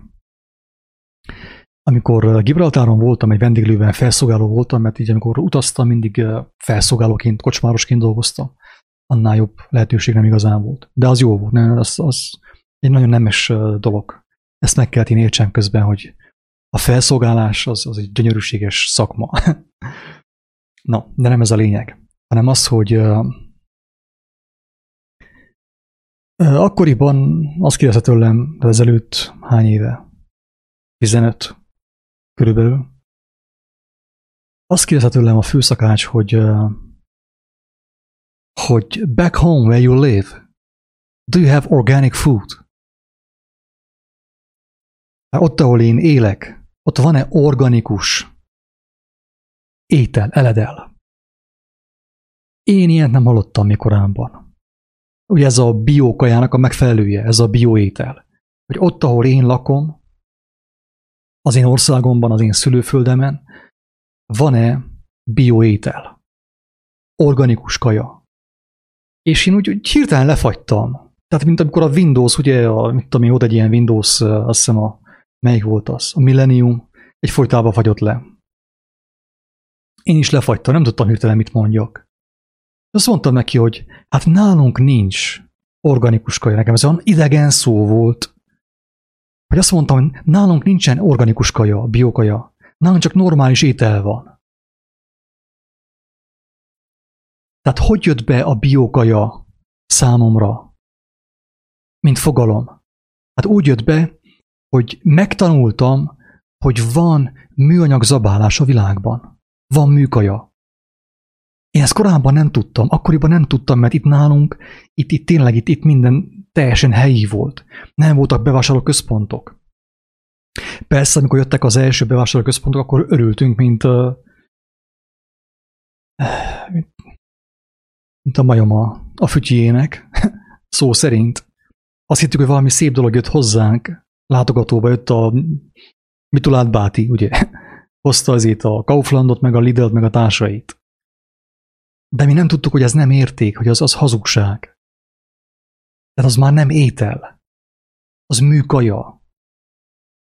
És korábban mi nem tudtuk azt, hát szerintem ezt te is, ugye, Szatmáron, te is emlékszel arra, amikor nem volt más, mint természetes kaja. És nem volt szükség arra a jelzőre, hogy biokaja. Mert csak az volt, ami természetes volt. És ugye Isten a szeretet, ő a jóság, ő a tökéletesség, ő a mennyek, ő az ige, ő az Isten országa. Tehát Isten és Isten országa ugyanaz, mint ahogy Isten és Istennek a szava is ugyanaz az írás szerint. Mikor jött be ez a szó a képbe, hogy Isten? Mikor kezdtem én beszélni Istenről? Hát nem akkor, amikor istentelenné váltam? És hogyha én már a mennyegzőn vagyok, akkor tényleg nem kell beszéljek róla, mert beszél minden lélegzetvételem, minden cselekedetem beszél. Nincs nekem szükségem szavakra ahhoz, hogy Istenről beszéljek, mert csak róla tudok beszélni. És nem kell ezt külön megfogalmazzam, hogy Isten. Ez a szó, ez a fogalom, ez a név értelmetlenné válik számomra. Mert csak ő van, mint ahogy már az Ószövetségben is mondja a próféta, hogy teljes lesz a világ az ő ismeretével. Tehát, hogyha minden és mindenki teljes az ő ismeretével, akkor már nincsen szükség a fogalomra. Nem kell beszéljünk róla, mert benne vagyunk, és benne mozgunk, és nincsen ellenkezés, nincsen birtoklás, és nincsen semmiféle halmozás. Mert a tárhelyhez mindenkinek korlátlan hozzáférése van. Nincsen szükség több tárhelyre, avagy nincsen szükség több házra, mert van egy ház. Nem a katolikus egyház, hanem van egy ház, egy tökéletes ház, ami telve van minden finom falattal, és amihez mindenkinek hozzáférése van. És értelmetlenné válik az a fogalom, hogy Isten. Tudom, hogy ez így szavak szintjén hülyén hangzik, de ezt érted. És remélem, aki ezt hallgatja majd, vagy aki most ezt hallgatja, ő is érteni fogja, hogy itten nem Isten tagadásról van szó, hanem egyszerűen csak arról, hogy amikor bennem van, és csak ő van, akkor én nem kell beszéljek róla. Mi itt Székelyföldön nem kellett beszéljünk a biókajáról, az organikus kajáról. Mert csak az volt. Nem tudtuk, hogy lehet mérget is zabálni. Nem tudtuk, hogy lehet kőolaj származékot zabálni. Mi ezt nem tudtuk korábban. Én éltem még azt az időt, amikor nem tudtuk, hogy van más, mint természetes eledel. És amikor már benne vagyunk a mennyek országában, amikor bemerítkeztünk az Isten országába, a Krisztusba, ugye? Mert a Krisztus az Isten országa. Hogyha én abba bemerítkeztem, és nem merítkezek ki többet soha, tehát nem úgy, mint a vízbe, hogy bele a vízbe és ki a vízből, ugye? Hogy történik a vallásos mozgalmakban. Hanem bele merítkeztem és benne maradtam. Akkor én nem kell beszéljek arról. Mit beszéljek arról? Hát benne vagyok, és fel sem merül már annak a lehetősége, hogy lehet az még lehetne másképp is, hogy lehetne műkaját fogyasztani, műigét, gazságot az igazság helyett. Már fel sem merül, sőt, ami legdurvább az, Jocó, hogy én tudom, hogy megszűnik az emlékezetünk is. A gonosznak az emléke is kitöltetik a fejünkből, teljes mértékben. Már most tapasztalom valamilyen mértékben, hogy felejtek. Sok jó dolgot is elfelejtek, mert nincsen szükségem arra. Miért tároljam? Hát persze vannak nekem szép emlékeim. Gyönyörűséges dolgok történtek az életemben. Ez az igazság. Nosztalgiázhatnék, hogyha nem kapnék finomabbat és jobbat a jelen. Az ő jelenlétében. És így szűnik meg az Isten fogalma számomra. Mert ahogy ugye te is az előbb mondtad, egyé válok vele. Az ő gyermeke vagyok. Már nem merül fel az, hogy hűtlen gyermeke vagyok. Tehát már nem tékozlok. Eszem ágába sincs. Nem is tudom, hogy van tékozlás. Már elfelejtettem, hogy van tékozlás. Az ő jelenlétében vagyok, és áldom őt, dicsőítem őt, de nem kell szavakkal, hanem minden mozzanatom Isten dicsőítés. A létezésemnek minden mozzanata, minden pillanata dicsőítés, és nem lehet más. És úgy gondolom, hogy úgy Indiában ez a megfogalmazás, nem tudom, hogy biztos te is hallottál, ez a namaste, ez a köszöntés. Nem néztem utána, de azt mondják, hogy a bennem lévő Isten köszönti a benned lévő Istent. Tudom, hogy ez fog történni. Én amúgy nem hiszem, hogy Indiában ez történne, vagy itt Európában ez történne. Hogy a benned lévő Isten köszönti a bennem lévő Istent. Lehet, hogy néha megtörténik ez. Bekerülünk abba az állapotba. Tehát ez nem attól fog megvalósulni, hogy azt mondom neked, hogy namaste, hanem attól fog megvalósulni, hogy az Isten országa megszületik bennem a Krisztus által, a Krisztusnak a cselekvése, az ő szava által, az ő szeretete által megszületik bennem az Isten országa. És akkor tudom megélni a mennyek országát is. De úgy, hogy minden mást elfelejtek, ami lehetett azon kívül, annélkül.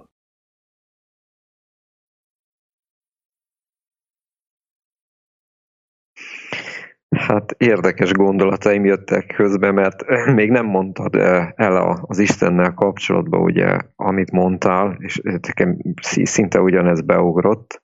Most egy kis szójáték a namaste, mert most én nem akarom lefordítani, igen, én is úgy tudom, hogy ez olyan köszöntés, mint a régi magyaroknál az Isten. Ugye?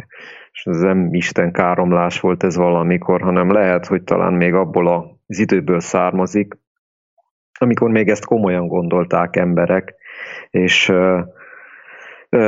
az Istenben való egységüket fejezték ki egy találkozásnál, vagy egy kocintásnál, ugye ma már csak erre egyszerűsödött le az ivásra, bár az is nagyon beszédes, ugye, mert az utolsó vacsorán Krisztus bort ivott a tanítványaival, és ugye ez a vér és a tudatnak a szimbóluma, és ugye akkor a tudatossághoz vissza tudunk térni, tehát hogy aki azt mondja a másiknak, hogy Isten, Isten, hát az a legszerencsésebb állapotban kéne tudjon arról, hogy mi mind a ketten Istenben vagyunk.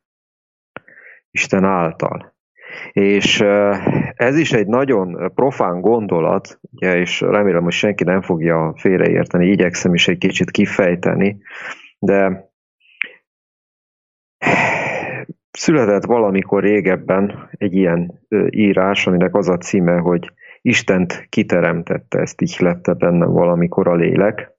Ez nagyon durva dolog így. Tehát ezt most, ha vallásos szemmel nézném, mondjuk én visszalapoznék, amikor én még nagyon buzgó vallásos gyermek voltam, akkor attól biztos kiakadtam volna valaki egy ilyen kérdést feltesz. Hát Isten, hát ezt nem teremtette senki. Pedig, ha felteszem még egyszer a kérdést, Istent kiteremtette, az, hogy Isten, ezt a szót, meg ezt a fogalmat egyáltalán, amit mi Istennek nevezünk, hát arra nagyon egyszerűen lehet válaszolni, hogy azt az emberi elme teremtette, mert az, ami és aki valójában Isten, arra egyrészt szó sincs, nincs név, és ilyen módon pontosan úgy járunk, ha beszélünk róla, hát akkor sajnos úgy vagyunk, ahogy te is mondtad, hogy kívülre kezdjük magunkat abból az állapotból, mert amikor nekünk már beszélni kell Istenről, és ez rám is érvényes teljesen, tehát itt senki ne gondolja azt, hogy én magam kívülre helyezem ebből, vagy fölé ennek, és én ott fentről itt kinyilatkoztatást végzek, de hogy is? Tényleg kínos, hogy odáig jutottunk a világunkba, hogy Isten néven, aki mondhatatlanul, az egyetlen egyről, a megnevezhetetlenről nekünk beszélni kell. Mert egyáltalán, és sokunk számára semmilyen szinten nem evidencia az, hogy a létezésnek igenis van egy forrása, És hogy ez a forrás a téren és az időn kívül azon felül úgymond helyezkedik el, idézőjelbe téve, tehát túl van a téren és az időn, ugye ez az örökké valóság, ez az örök jelen valóság, és hogy mivel ugye hát ez nem megragadható az emberi elmével, ezért megpróbáljuk valahogy fogalmakkal körülírni, utalni rá. Mert bárki, aki egy jelen valóság élmény, tehát aki részesülhetett Isten jelen valóságában bármilyen módon az életében, mert mindenki részesül ebben, már beszéltünk róla, tehát most senki ne azt így, hogy ez különleges misztikus élmények kellenek. Nem. Csak egy pici figyelem, az, hogy az a pici figyelem a megfelelő időben jelen legyen. Mert abban a jelenben mindig ott van az, amit mi Istennek nevezünk. Tehát, hogy ilyen értelemben, amikor kiesünk ebből a jelen valóságból, tehát csak néha vagyunk, nagyon ritkán jelen, akkor nekünk sajnos már az is kérdőjelessé válik, hogy egyáltalán létezik-e valami, ami túl van az állandó, mulandó, állandó körforgásban és változásban lévő megnyilvánult valóságon. Ugye, van-e ilyen értelemben forrás ennek, amit fel lehet kutatni, vagy amire érdemes vágyni, amire felé érdemes a figyelmünket fordítani, mert mi is az a motiváció, és ez egy nagyon fontos dolog, hogy tulajdonképpen mi motiválhat engem, mint egót, mint emberi egót, hogy én foglalkozzak ezzel, hogy én elkezdjek keresgélni, mert itt valami mindig kell legyen az adott emberi személybe, ami ezt kiváltja. Ezt ugye nevezhetjük isteni kegyelemnek is, de egyszerűbb dolgokkal is megragadhatjuk. Egész egyszerűen a boldogság és az öröm utáni vágy, amikor az ember egy ponton eljut arra a felismerésre Isten kegyelméből az életében, hogy én bármennyi örömöt szerzek, ugye, az mindig egy múlandó valami lesz, és abból nem tudok annyit szerezni, hogy állandósuljon. És megcsömörlök ettől. Na, mert ez egy nagyon fontos dolog. Tehát valahol ettől a fajta öncélú örömszerzéstől, ha az emberi lélek nem képes eltávolodni, nem csömörlik meg, mert ez csak akkor tud, hogy el kell roncsam egyszer, ilyen értelemben, lelki értelemben az én gyomromat. El kell roncsa, valami kell történjen, mert ameddig én gondtalanul tudom élvezni úgymond az életet, és semmilyen hang nem szólal meg bennem, hogy hát gyerekem, hát jó, de hát nem érdekel téged valami tartósabb, valami mérhetetlenül más dimenziója az örömnek, ami a boldogság. Mert ugye, ha mi ebben élünk, és ebben vagyunk jelen, akkor Isten és ezek a fogalmak, ezek teljesen értelmetlenek. Nem beszélünk róla, hanem egész egyszerűen jelen vagyunk. És nem kell mi másokat arról győzködjünk, hogy hát de figyeljetek, embertársaim, hát ti is megtapasztalhatjátok ezt. Hát ez nem privilégium, hogy itt bárki azt higgye, hogy itt mondjuk beszél két ember, akinek valamilyen elvont élményei voltak arról, amit ők Istennek neveznek, és akkor ők is ezt ugyanígy kell megtapasztalni, vagy valamit kell csináljanak, ugye, valamilyen utat kell kövessenek, mert ugye az út, az igazság és az élet, az maga a Krisztus. Tehát ez nem egy olyan konkrét valami, mint egy matematikai képlet, hogy ezt meg ezt kell csináljam, hogy én eljussak a Krisztusba, vagy a Krisztus által a mennyek országába, az állandó Istenben való tartózkodásba. Ez nem lehet, ugye, ez megint nem az emberi ego hozza létre, de az emberi ego viszont meg nagyon is szerepet játszik ebbe, mert az, ami rátelepedve, tehát én a hamis énről beszélek most, ugye a hamis énről, a hamis egónkról, erről a kicsi énről, aki rátelepszik ugye a gyermekre, az előbb-utóbb, hogy mondjam csak, a gyermek számára kényelmetlenné válik, mert korlátozza őt. Nos, amikor mi valamilyen módon ugye megcsömörünk ettől a korlátoltságunk, tehát a saját emberi korlátoltságunk és a saját emberi végességünktől, ami egy idő után tényleg nyomasztó lehet, hogy minden nap most én tényleg minden nap felkelek, és akkor kell valamit én csináljak, az, hogy legyen egy kis örömem. Akkor úgy egy idő után lehet, hogy elgondolkozik talán az ember, hogy ugye, mintha a lelkem mélyén valami egy hang azt mondaná, hogy de gyermekem, van ennél valami sokkal jobb. Tudok, ezt is csinálod egy egész életen át, semmi probléma nincsen. Semmi probléma nincsen. Mert én még nem láttam olyan milliómost, aki arra vágyott volna, hogy ő a mennyek országát, vagy Isten országát keresse. Ugye van a Bibliában is egy nagyon jó beszédes történet a gazdag ifjúról. Hát ez pontosan ezek vagyunk mi, ez a gazdag ifjú, mert mindjárt ezek a gazdag ifjú vagyunk, addig a pontig, míg valami át nem billen bennünk. És ez egy tényleg rejtélyes pont ez, hogy mi az, ami által mondjuk, hogyha te milliómos vagy, egyáltalán, tehát és nem vesztetted el a millióidat. Mi az, ami odafordíthat, hogy te vágyakozz erre?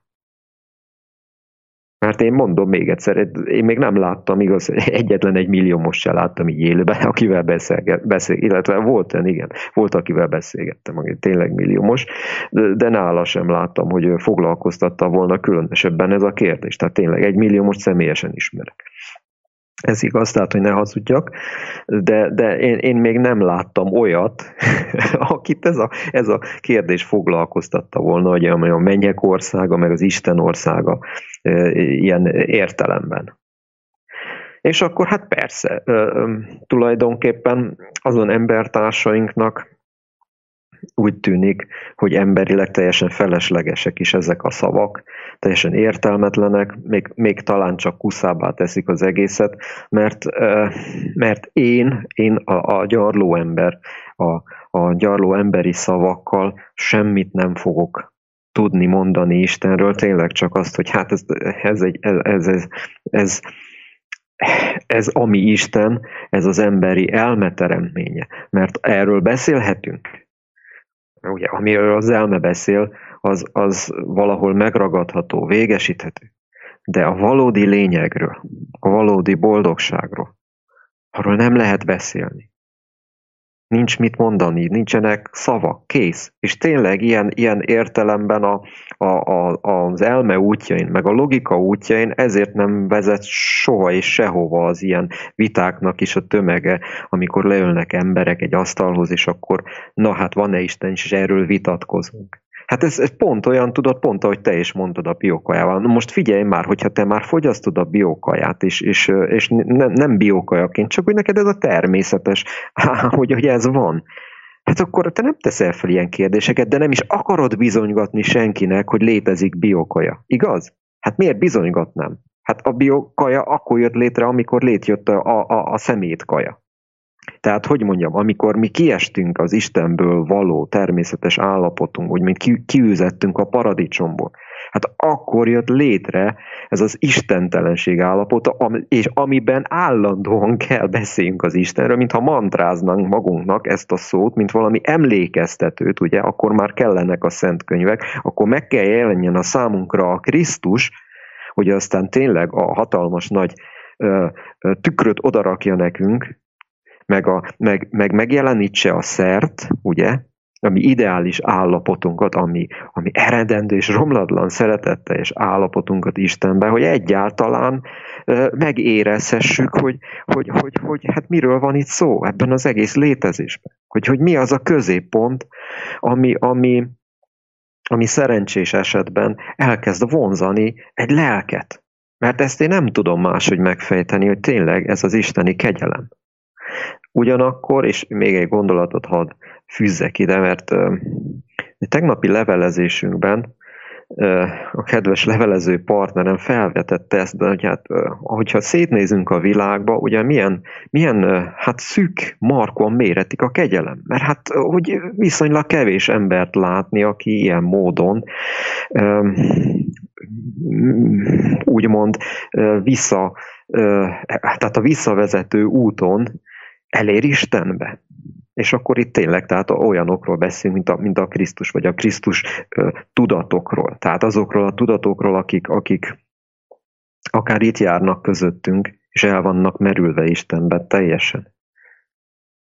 És hogy ugye milyen érdekes az, hogy akkor hogy milyen szűk markóan méretik ez a kegyelem, és akkor így jött egy ilyen gondolat, hogy hát valójában talán lehet, hogy az a legnagyobb probléma, hogy a legtöbben már nem is tudunk arról, tehát egyáltalán nem is tudunk arról, ugye, hogy létezik ő, az Isten, létezik a kegyelem, no, és azok közül, akik tudjuk is, hogy létezik a kegyelem, csak kevesen vágyunk rá, még kevesebben kérjük azt, és ilyen értelemben még kevesebben akarjuk azt, hogy mindennél jobban ez a csoda megtörténhessen velünk. És ameddig én akarok, még mindig az én, ugye ott van a jelen, tehát ott van jelen még mindig ez az emberi én. És ez még mindig egy probléma, mert a valódi isteni kegyelemben már nincs semmiféle én jelen. Tehát ez egy paradoxon.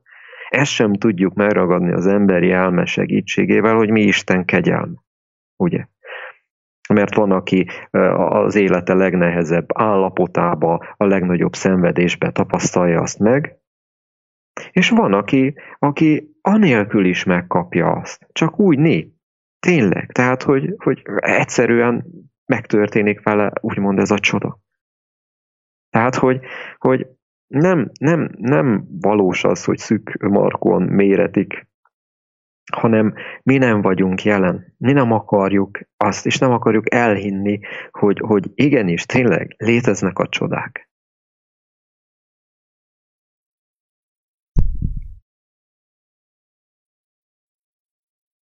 Két dolog jött nekem erről, ennek kapcsán. Egyik az, hogy az Ószövetségben a próféta meg a zsoltáros, a próféták és a zsoltárosok sokszor egyes szám első szemében beszéltek Istenről. Vajon miért van ez? Azért, mert ott tényleg megfeledkeztek arról, hogy ők léteznek Istenen kívül. Abban, amikor az Isten szólt általuk, ők elfelejtették azt, hogy ők léteznek Istenen kívül. Ők nem tudták, hogy van Istenen kívüli állapot. Így szóltak a próféták és a zsoltárosok. Persze, ezt én felismerem, de ez még nem azt jelenti, hogy én már is úgy szólok, ugye? És a másik dolog, még volt egy.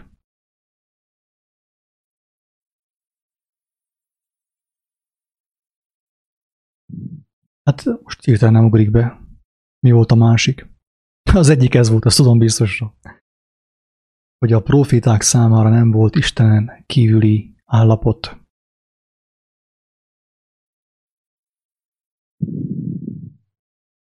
És azért fogalmaztak egyes szám első személyben, de most így hirtelen nem tudom, hogy mi volt a másik. Mindegy. Hát a később eszembe jut.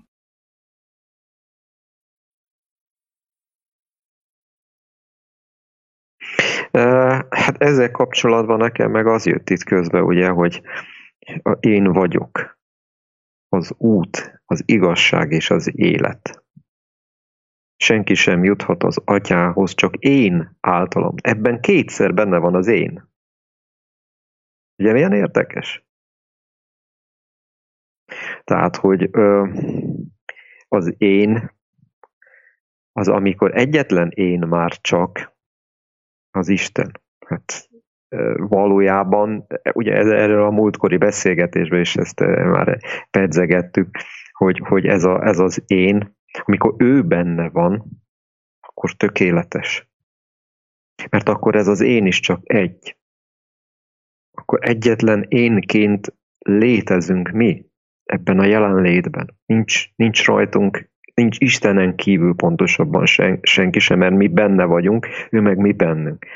Hát ez a krisztusi tanításnak ugye, és tanúság tételnek, mert ő is tanulságot tett tulajdonképpen. Krisztus is egy tanúságtevő volt. Ő állandóan tanúságot tett a mi valódi lényegünkről, az atyáról, az egyről, ugye más szóval, az egy Istenről.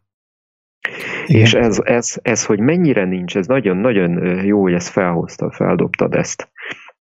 Hogy mennyire igaz ez, hogy a próféták sem, hát akkor nem is lett volna érvényes, amit kijelentenek, mert akkor ez csak az ő személyes zsákmányuk, vagy az ő elméjüknek a terméke lett volna pusztán bármikor, amit kijelentettek, mert hát, nyilván ugye ma nevezheti bárki magát prófétának, és aztán nem jönnek be a jövendőlések, vagy mit tudom. Tehát nem föltétlenül, én a prófétai állapot alatt én egy teljesebb tudatállapotot és lélek állapotot érzek és értek, tehát az, amikor tulajdonképpen te a személy, már nem mint éj vagy jelen, hanem benne vagy, ő benne Istenben, és akkor már ez az én, akkor már nem tudunk beszélni, hogy az a te én, tehát mondjuk az Attila én, vagy a Jocó én, az én, tudod, nincs ilyen, kész.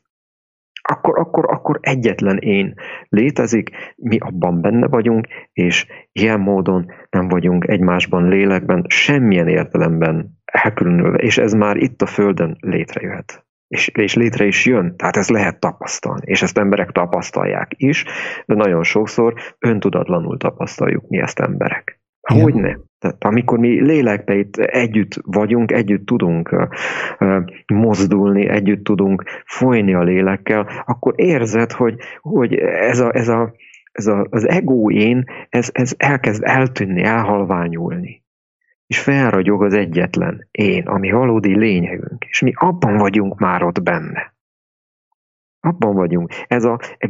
Viszont ennek a földi énnek is ez egy csodálatos érzés, mert az tényleg olyan, mint a megboldogulás, nélkül, hogy meghalnánk. Mert ilyenkor megboldogul a földi énet. Tehát megboldogul az István, megboldogul a Mária, megboldogul az Attila, megboldogul a József, az Éva, bárki, amikor ebben a lélekben találkozik egymással.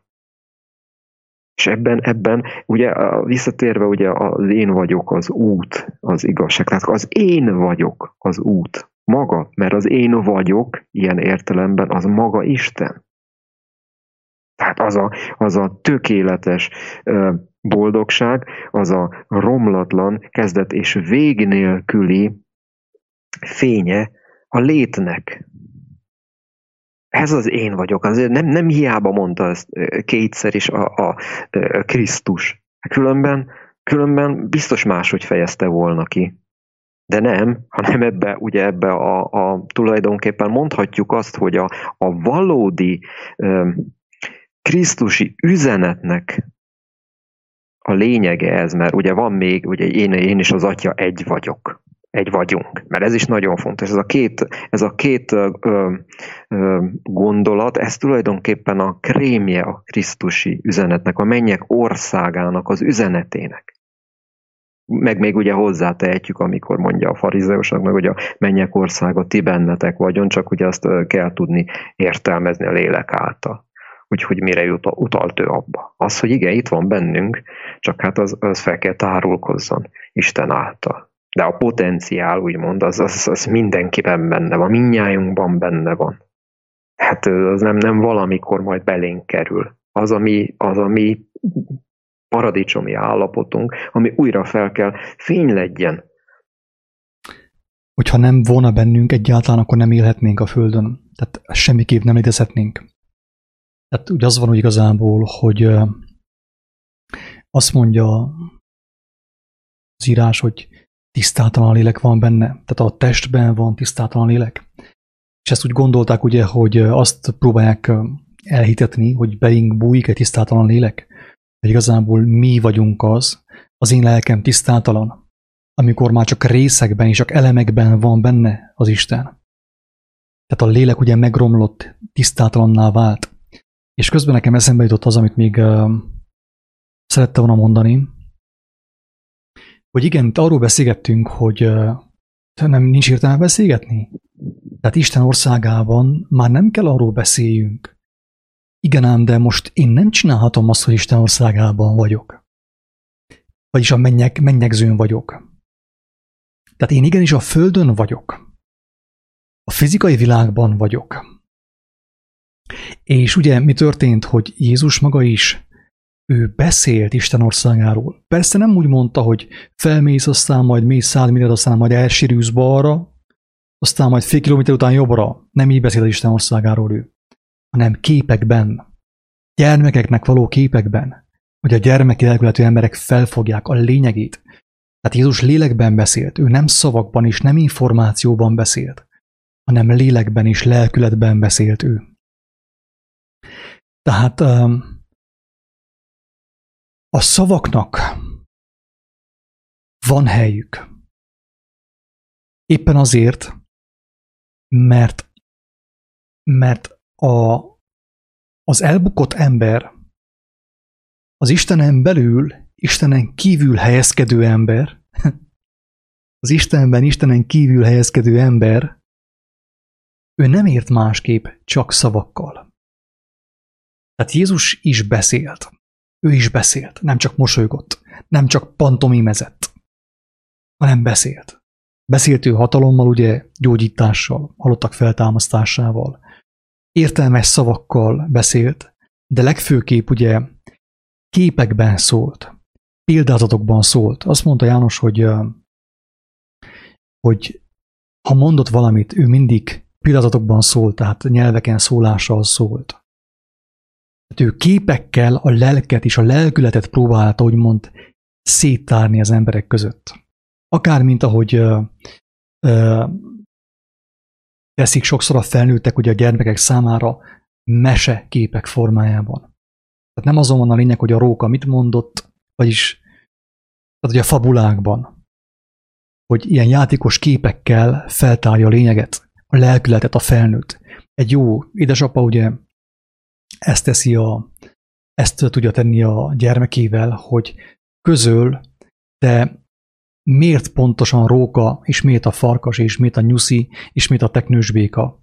Azért, hogy ne azon legyen a hangsúly, hogy kitette azt, Jóska, vagy Péter, vagy Attila, hanem azon legyen a hangsúly, mit tett, milyen lélekből cselekedett. És azon tűnődtem ugye, hogy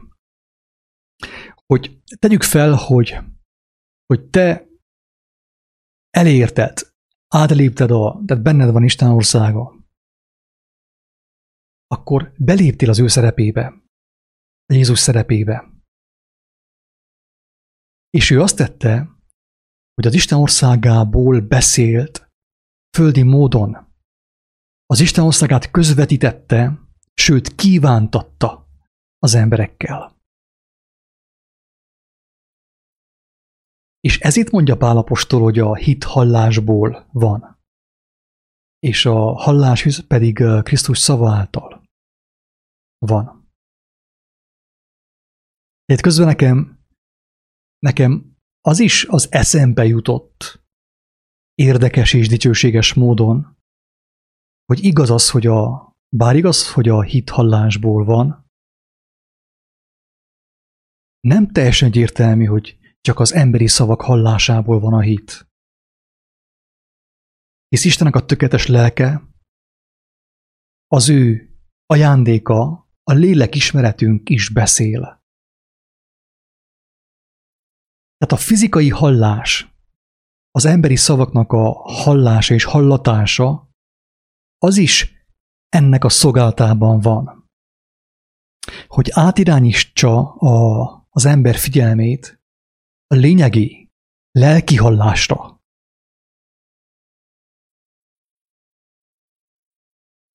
Igen, a hit hallásból van. Viszont aki a lelket nem hallotta, az először valahogy valami képen,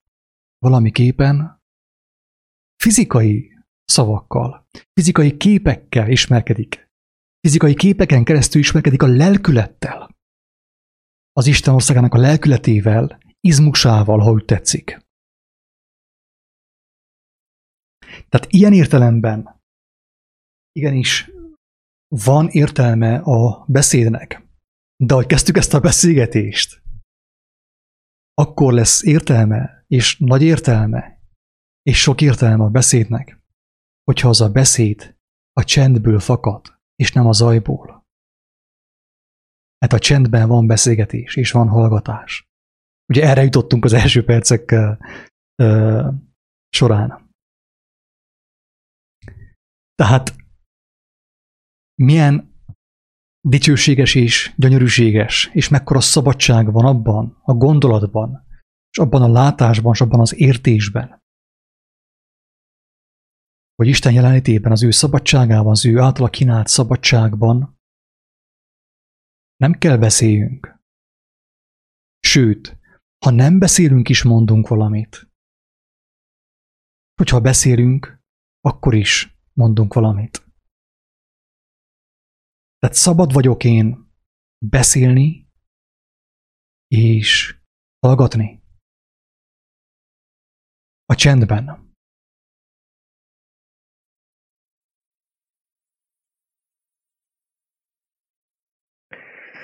A legbeszédesebb szavak a csendben hangzanak el. Csendből születnek. Úgyhogy igen, én is megmondom őszintén magam, hogy szégyellem magam sokszor, hogy ennyit beszélek. Úgyhogy én csak abban bízok, hogy az elmondottak mögött az erre érzékeny lélek számára talán a csend is hallatszott. Így van, tapintható volt, érezhető volt, hallható volt a csend. Ha nem, az nem az Isten hibája volt, hanem ennek a személynek a hibája, úgyhogy mindenki így tekintsen erre. Így van. Azt mondja Jézus, hogy csendet adok néktek.